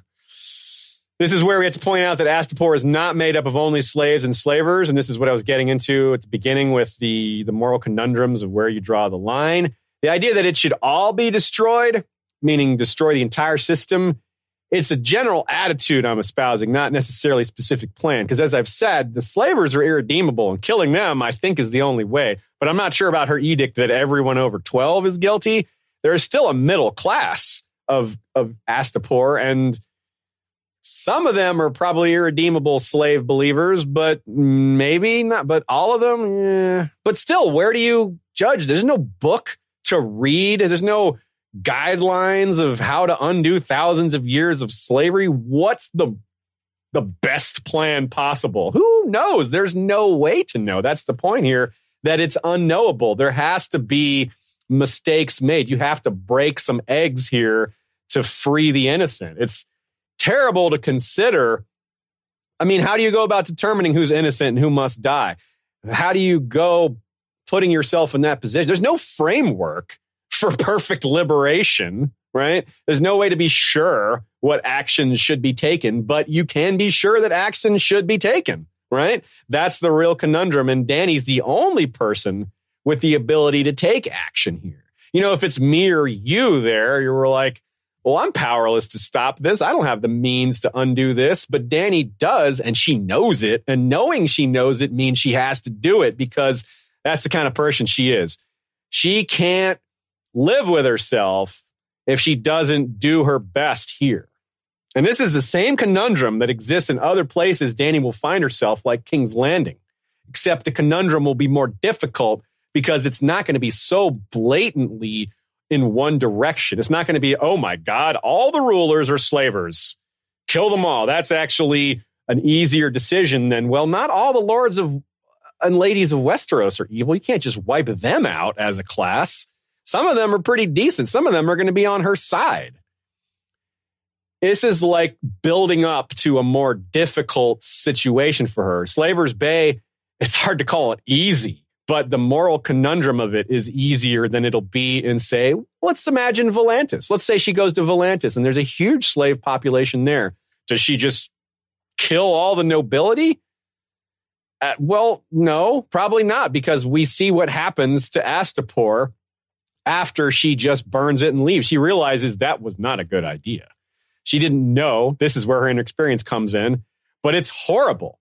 Burning the slavers and leaving, we pumped our fist. The TV version captured the epicness of it really well, but none of us were probably fully aware or even aware at all of the long-term outlook here. You can't just kill all the slavers and that's it.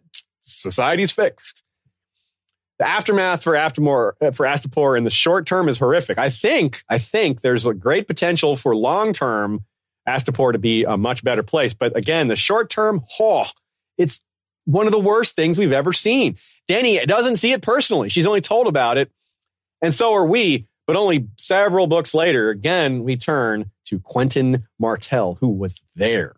Quote, "The Yunkai had sealed the broken gates to keep the dead and dying inside the city, but the sights that he had seen riding down those red brick streets would haunt Quentyn Martell forever.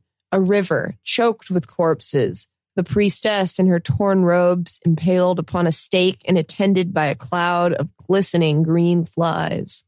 Dying men staggering through the streets, bloody and befouled, children fighting over half-cooked puppies. The last free king of Astapor, screaming naked in the pit as he was set on by a score of starving dogs.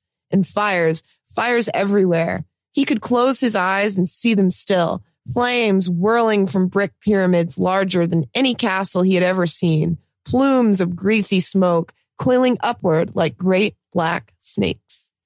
It's almost like there's 7 parts to this sentence too, or this paragraph too, the different descriptions. There's almost like, I think seemingly you could divide it into 7 little chunks, which is like what has been said, 7 hells. This is so awful.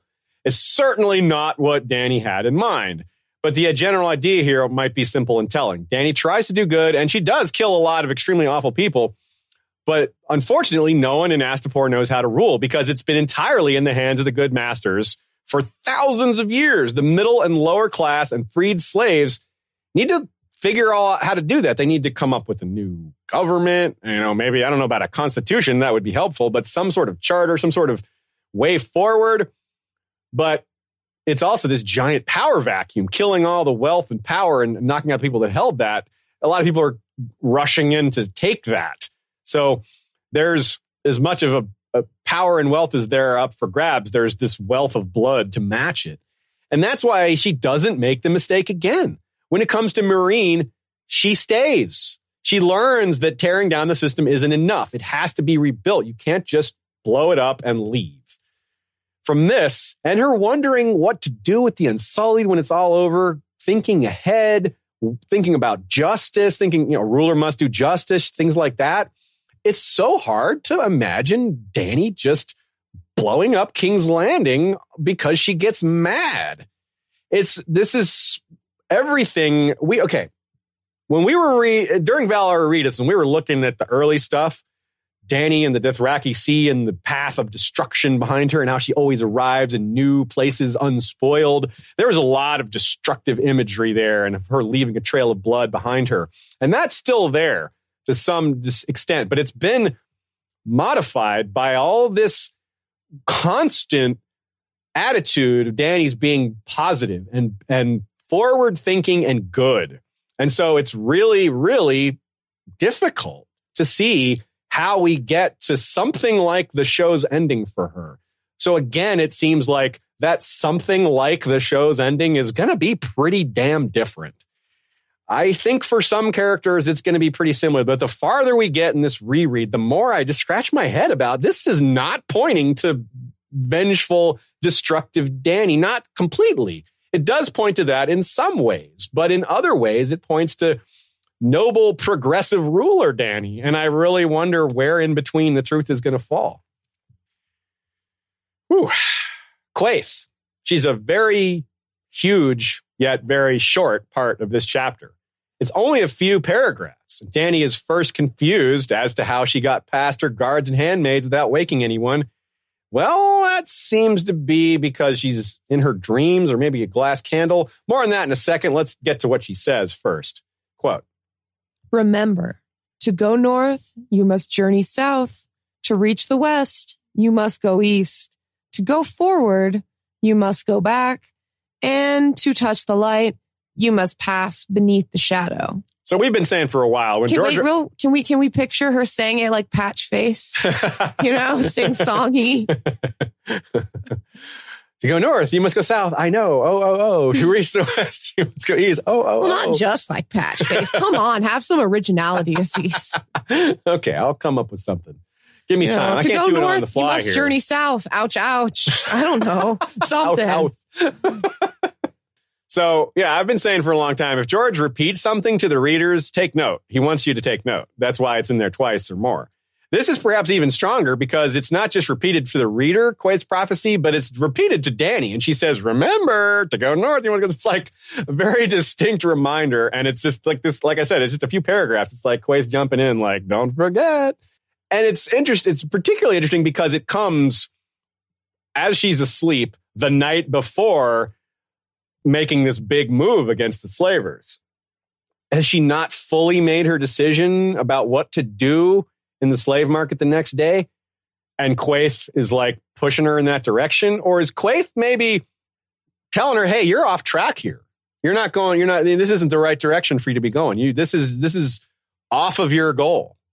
And I don't know about that because it seems like the Unsullied are awfully important in the long run, especially because we see them fight the undead. But so it's very tricky. This is one that it's hard to get your bearings on. Learning about the East before going West, that makes sense to me. I mean, there are mysteries in her past, and her family's past, and her ancestors' past are, well, they're kind of to the East if you look at Asshai, but to the West, Valyria is to the west of Slaver's Bay. So, yeah, okay, still, but the Asshai stuff predates the Valyria stuff. So it does work that way. To go East, you must go West. It still fits. Especially pertaining dragons and prophecy, right? After all, dragons are supposedly originated well before Valyria and farther to the east. And definitely the prophecy of Azor Ahai, which seems to be Dany, originated in the east, far before even Valyria existed. So that absolutely fits very well if she, needs to track down that mystery and how it applies to her. Because, of course, remember, y'all, as far as we've gotten in the books, Dany does not know she's Azor Ahai. That is a show thing that probably will happen in the books, but we haven't gotten to that point yet. She hasn't, at no point has she thought of herself as Azor Ahai, although she has thought of herself as a child of destiny, as a, some sort of version of a prophesied hero, etc., but just without these specifics. And I can also understand, to go forward, you must go back. That's a similar concept. In order to understand the future, you have to understand the past. So that seems to line up very well. To go north, you must go south. Well, to go north, it sounds like fighting the others, but why does she need to go south first? What's going on there? To unite the realm? To get Dawn? To get information at the Citadel? I don't know. That one's a little trickier. All of that, maybe? Let's recall that a central piece of the Azor Ahai legend is uniting the peoples of the world to face the great darkness, right? It's not just that Azor Ahai is a warrior. In fact, Azor Ahai is rarely referred to as a warrior. It's not never, but Azor Ahai is usually referred to as a leader, and that capacity, in which that capacity is as a uniter, bringing together disparate peoples to fight this common enemy, this greater threat. And Jon, quite honestly, has those qualities as well, uniting the wildlings, uniting the North, uniting the Night's Watch, uniting Robb's old kingdom. Arguably, Dany will do more of that, especially if she brings Jon onto her side eventually, but that's maybe why there's multiple Azor Ahai legends out there, because multiple people are going to be great uniters. Even if one of them kind of outshines the rest, that doesn't mean the others don't play a role. Not only does this dream of Quaithe, this implanted dream, perhaps come right before she makes her move against the slavers, it comes after she's been dreaming of crossing the Trident. So the order is crossing the Trident dream, Quaithe coming in, and then Dany wakes up and goes and does her stuff with the slavers. Now, here's that quote. That night, she dreamt that she was Rhaegar, riding to the Trident, but she was mounted on a dragon, not a horse. When she saw the usurpals. When she saw the usurpers' rebel host across the river, they were armed, all in ice, but she bathed them in dragon fire, and they melted away like dew and turned the Trident into a torrent. Some small part of her knew that she was dreaming, but another part exulted. Yeah, I wonder if the other part is the part that sees the future. I don't know. The part that knows this is actually coming. Maybe the part that Quaithe is influencing. I don't know. So crossing the Trident is very much like crossing the Rubicon, which that's a reference to Julius Caesar. When he crossed the Rubicon, it was officially entering Roman territory with an army, which is illegal. So he had basically become a traitor, but he was making his move to be named as dictator for life, etc. So he, it's the old phrase, the die is cast. So Dany is in a similar situation, not only in that dream, it's kind of familiar in that concept that she's crossing the Trident to make this move against the others, but she sort of crosses the Rubicon, so to speak, when she commits to this engagement against the slavers. So which of this was sent by Quaithe? Did Quaithe send this part of the dream? Did she send this Rhaegar riding to the Trident? Is that part of her influence, or is that just mixed together all in this same evening of dreaming?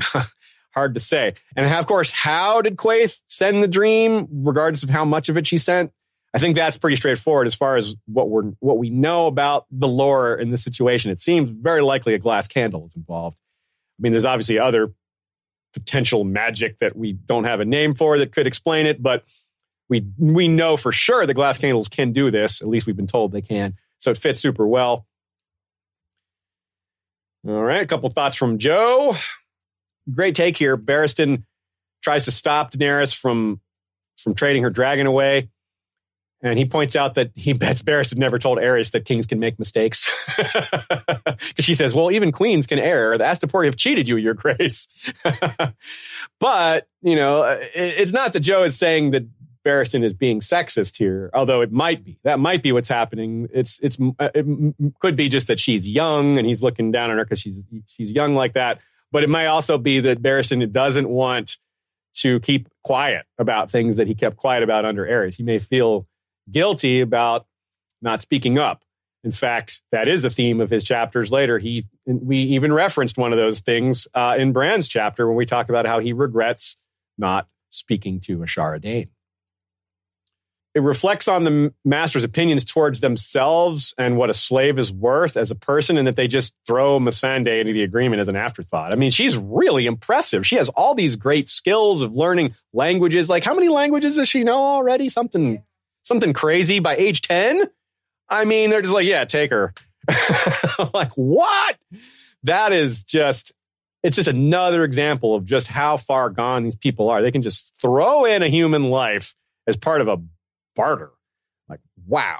I mean, good for Dany and good for Missandei. Like, woo, as an afterthought, you escaped continuing to have to work for those guys. How small does that make somebody feel? I mean, geez. Remembering how young Missandei is, it's difficult to see how she doesn't completely celebrate her freedom either. She is way mature beyond her years because she knows that, hey, she's not going to celebrate being sold from one person to another because she doesn't know. I mean, she might have a sense of Dany being better, but what did we say at the beginning of Dany 2? This is a place that destroys hope. So she's not going to be like, this might be better. That's the kind of thought that burns you in a place like this. No, you hold back your hopes. You've been taught to restrain yourself because it results in disappointment, because there is no hope in a place like this. So on the outside, for us, it looks like this is a much better situation. In fact, we know it is. But we don't have Missandei's perspective of being a person that has had all hope eradicated from her, and that she's going to have to relearn that by being with Daenerys. There's at least some humanity here. She's not totally just holding herself back. She's still human, and she starts sharing things with Daenerys right away because she does at least sense, maybe she does have some hope. And she trusts Daenerys with the information that some of her brothers are among the Unsullied. And this is this conversation happens when Missandei admits that, yeah, if you tell them to murder themselves after they're done being an army for you, they'll do it. And Dany's like, wait, but you don't want me to do that, do you? And she's like, no, some of them are my brothers. But she also says, kind of, they're not my brothers anymore. She doesn't say that, but she says they're not men anymore, which is sort of the same thing, but she still feels for them, etc. The old mantra of, if I look back, I'm lost, Dany told herself the next morning as she entered Astapor through the harbor gates. Joe says, welcome back, Dany mantra. It's been used 6 times in Game of Thrones, and it comes back here after not occurring in Clash of Kings. And it's going to be popping up 5 times in A Dance with Dragons. So very interesting. And of course, it's thematically important for her. We talked about how big that is in terms of her not looking at the destruction she's wrought behind her. She does look back here. She sees what she did to Astapor, and that's why she stays in Meereen. But I don't know that it's making her lost. So you got to take that statement a couple of different ways. There's a supernatural element to it, perhaps, but there's also a kind of a rah-rah, this is how you got to, this is the winning attitude type thing. But there's some strong side effects to that. Irri and Jiki released Viserion and Rhaegal during the, brouhaha, and we instantly see how they can turn the tide of battle even without having, even without being fully grown dragons that can do a whole lot. Just the confusion and chaos they cause. The cavalry are freaking out because the horses are like, dragons, flaming beast, whatever. It's a very, very small window into what the dragons are going to do when they're full grown and unleashed against a real army. Some thoughts from Nina. Dany's choice of clothing in this chapter is meaningful. I definitely didn't catch this myself, but Nina was on top of it. As she negotiates with the slavers to buy the Unsullied, she wears a Qartheen gown. It's explicitly designed to be seductive. She wants to distract the slavers to keep them from noticing the clues to her real plan, her offer to sell her ships, despite clearly needing them to get to Westeros, her determination to buy all the Unsullied, her refusal to leave even the boys in training on the table. There's so many clues that they're going to be betrayed. But they, of course, they don't even pay attention when she's yelling in their language. So they're definitely not going to notice these clues, which are more subtle. So Nina points out when she goes to make the actual purchase, she's dressed like a Khal. So instead of a Qartheen gown, she's dressed like a warlord. And it really reflects what she's about to do in both cases. In one, she's like, negotiation, bringing down the barriers here. She's like, I'm coming for you and you are going to die. That's a great catch. I did not catch that at all. And of course, we can't miss that Dany thinks of Iroha in these chapters, the one who kind of exemplifies for her the horrors that she had embroiled herself with, asking Drogo to take the throne, because the first thing he does is go out and create situations like this. Maybe not quite as bad, but basically as bad, because they took a bunch of slaves and sold them to these people. A lot of the people they killed in those Lazarene villages where Mirri Maz Duur was probably would have ended up in the Unsullied training program. Nina says, I don't interpret Dany's dream to mean that the final battle with the others will literally be at the Trident. I more see it as Dany's paralleling herself with Rhaegar. Rhaegar's climactic moment himself was at the Trident, but he failed, as Jorah pointed out in the prior chapter, by the way. She will step into the same shoes Rhaegar once thought were his, because he thought he was the prince that was promised, but really it's her. And he thought he was going to gain victory over the others eventually. She's going to do it for real, but not necessarily here at the Trident. The dream setting also works more immediately in the narrative to contrast Jorah's quote from the end of last chapter, Rhaegar fought nobly, etc. Because Jorah wanted Dany to believe she couldn't have it all, victory and nobility. But we've shown that's not necessarily the truth at all. By stating that Rhaegar fell at the Trident, she's saying, look, you just have to do this the dirty way. But we know that that is not true. Jorah maybe he's just not imaginative enough, but more I think it's just because he's just, not that great of a guy. Barristan advises Dany that Aegon the Conqueror proved the worth of dragons at the Field of Fire. And just like we were just talking about, Nina made a similar catch that releasing all three of the dragons in this scene is reminiscent of the Field of Fire, not just because of the chaos and because of what might be coming later, but because it's the only time in history that Aegon unleashed all three of his dragons at one time. And so, Dany did that much earlier in her career. Maybe that's a way of saying she's ahead of even her famous ancestors' path. Sir Newt of the Rock points out that the concept of blood, bricks and blood, is similar to blood and fire, because the bricks are red and the bricks are super, super hot here because of the sun. And, that certainly works. Nice. Paul Berry, patron, points out, does Grolio have the roughest story arc in all of A Song of Ice and Fire? I mean, it's just all losses for him. First, he loses his cabin. Then he loses the whole ships entirely. Then he gets, loses his freedom because he's sent to be a hostage. And then he's the hostage that gets murdered. That's a good point, Paul. Poor Grolio. Thanks for shouting out Grolio there, because sometimes these side characters don't get noticed. And a lot of times these side characters have bad things happen to them. Because, hey, it's not good things happening on the fringes and the margins here to most of these characters, not at this time anyway. So again, just as I've been going off on in these chapters about the difficulty in seeing Dany going dark, there is evidence for it later. Some of the same things that corrupt the slavers maybe start to get to her a little bit. She advocates torturing a young girl.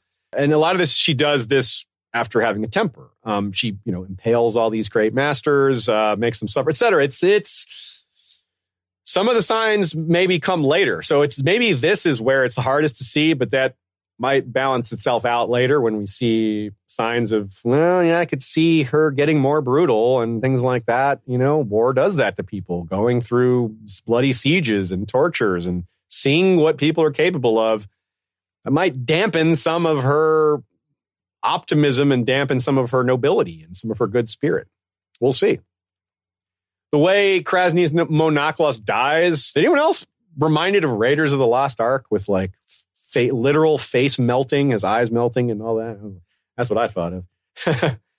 Nina with a great catch. This is very casually where we learn what Valar Morghulis means. Like, oh yeah, this is where it's just casually translated here. It's something we all take for granted because, good Lord, they say it on TV a lot. And not just on TV, but it was a common line for fans to say. Like, I like saying it. We say Valar. Heck, we call this Valar Rereadus. That's in line with that. But I never thought to note when we actually got that translation. And apparently it's right here. So nice job. Stefan B. Also notes that in addition to kind of crossing the Rubicon, we've also got this jumping in the pyre moment. Dany's crossing of the Rubicon can also be likened to her crossing the line of flame in her her last chapter of her first book, where she walks into the fire. Here, she's walking into the fray, so to speak. But in a sense, this is easier than, walking into an actual roaring inferno. A couple people pointed out that Dany, even though she frees Missandei, she kind of immediately starts giving her orders, which is, it's a little awkward. It's not like no one's saying that Dany's bad for this. It's just interesting to note the nuance of what power does to you and saying, hey, I did this great favor for you. I'm going to tell you what to do a little bit. On the other hand, like, Dany knows that Missandei is just going to walk off and be like, actually, I'm out. I'm just going to leave. So see you later. Because as we've already pointed out, where's she going to go? She's got no money. She's got nothing. Dany is her only choice at this point. A final comment of the episode comes from Stephanie the Peerless. Really good one. One of the great masters, good masters rather. I think even Krasnius Monoclaws, but doesn't matter. One of them says, you're going to want to blood those Unsullied right away. Get them into a fight immediately if you can. Whoops. I don't think they had that version of immediately in mind, but that's what they got. Gotta love it. Gotta love it. Well done, George R. Martin. Good catch, Stephanie the Peerless. And we move to our outro. Last week, we covered 141 minutes and 30 seconds of the audiobook. This week, it's 182 minutes and 15 seconds. As always, I relate how much we've gotten through in audiobook terms, not because it's the best way to get through the books, just because all the different versions of the books are different in terms of how many pages they have. The audiobooks are sort of a unified number. So far, we've covered 973 minutes and 4 seconds out of the 2,853 minutes and 37 seconds of A Storm of Swords. So we're a little bit past the 1/4 mark. I'm sorry, 1/3 mark. A little bit past the 1/3 mark. Yeah. You can check the video length, which would be probably about 2 hours, 35 minutes-ish, to check how much was removed, edited out for the podcast version. Currently, it is 2 hours, 38 minutes, and 12 seconds. Cool. Next time, another batch of 5 chapters. We return mostly to the Riverlands, Crownlands, King's Landing area, but we've also got a Jon chapter. Sansa 3, the one where Joff wants to be like Aegon the Unworthy, a.k.a. surprise, you're married. Arya 5, story time, Battle of the Bells, a.k.a. the gang captures the Hound. Jon 4, the gang climbs the wall, a.k.a. the one where Val becomes single, or surprise, you're single.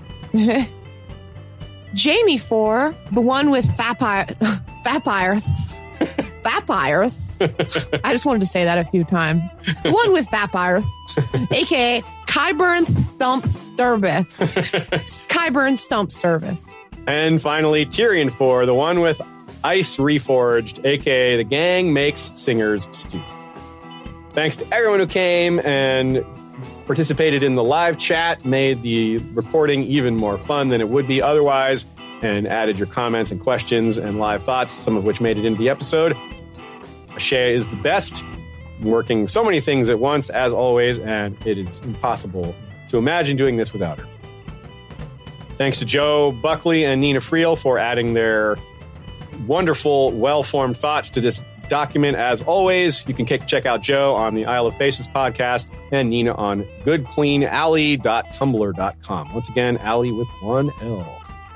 Thank you to our History of Westeros mods. Y'all do a wonderful job posting the chapters on schedule every week, leading the discussions. Every week I check those threads and find something, if not several somethings, to add to the episodes. Same goes for Flick. You guys really knock it out of the park over on Flick and bring some of you guys are just every episode I feel like I quote y'all. And like I said, our Slack and Discord channels are just getting going. We only launched those within the last few months. Great thoughts are coming from those as well, too. Flat out discussions are happening, back and forth, long chats, really good stuff happening. Thanks also to Michael Klarfeld, a.k.a. Claradox, the man who makes our maps. He did our video intro, and he found us the music from a man called Kevin MacLeod, who we use as well. And he's currently working on The Reach. Yeah, he is. That's Michael Klarfeld working on yet another regional map for Westeros. That's what he does, y'all. We're terrible. We still haven't put up his other regional maps behind us. I know. We have just Iron love these Islands so much. and Dorne. I know. We need to move these. One day, we're going to just do it all at once and just put up several maps. What we want to do, by the way, everyone, is we want to attach our maps to a nice, like, hard bit of cardboard or something and add Velcro on the back so we can just pick it up and move it like we have for one of them. This one already is like that. You can see anyone on video watching, or you can hear me. Otherwise, yeah, it feels right up. So we got to do that for some of these other ones. Yeah, and then we can have different ones depending on the episode. Yeah. It's a goal. It's a goal. Thanks also to our Bengineer for the audio editing assistance. And thank you very much, last but not least, to all of our patrons, anyone who has liked, shared, and subscribed, and left comments on iTunes. All these things really do matter. They really add up, and they really do help us do what we do, and do it more thoroughly, do it more often, and do it with more happiness and excitement. I had to say something there. I kind of talked myself into a corner there. It was like a Michael Scott moment where you start talking and you don't know where it's going to end up, but you just have to find it along the way. That's exactly one of his lines. He's like, sometimes I just start a sentence and I don't know where I'm going, but I just find my way. He's like, sometimes you don't. Yeah. Same here. Sometimes that's you every I don't. day. Yeah. I just keep going until I find something that makes sense. Or doesn't. Or doesn't, yeah. Or I find a joke. Maybe I can find a pun to distract from the awkwardness of what just came out of my mouth. If I can make people forget by doing something more awkward, but at least funny. Yeah, that's my style. So thanks again to all of our patrons to make it all possible, and everyone else who has helped in a variety of other ways. We certainly appreciate you. And hey, this one was one of the longer ones, but hey, that happens sometimes. Danny just getting to Slaver's Bay and lots of other cool stuff. So we'll be back next time with more Valar Reread Us.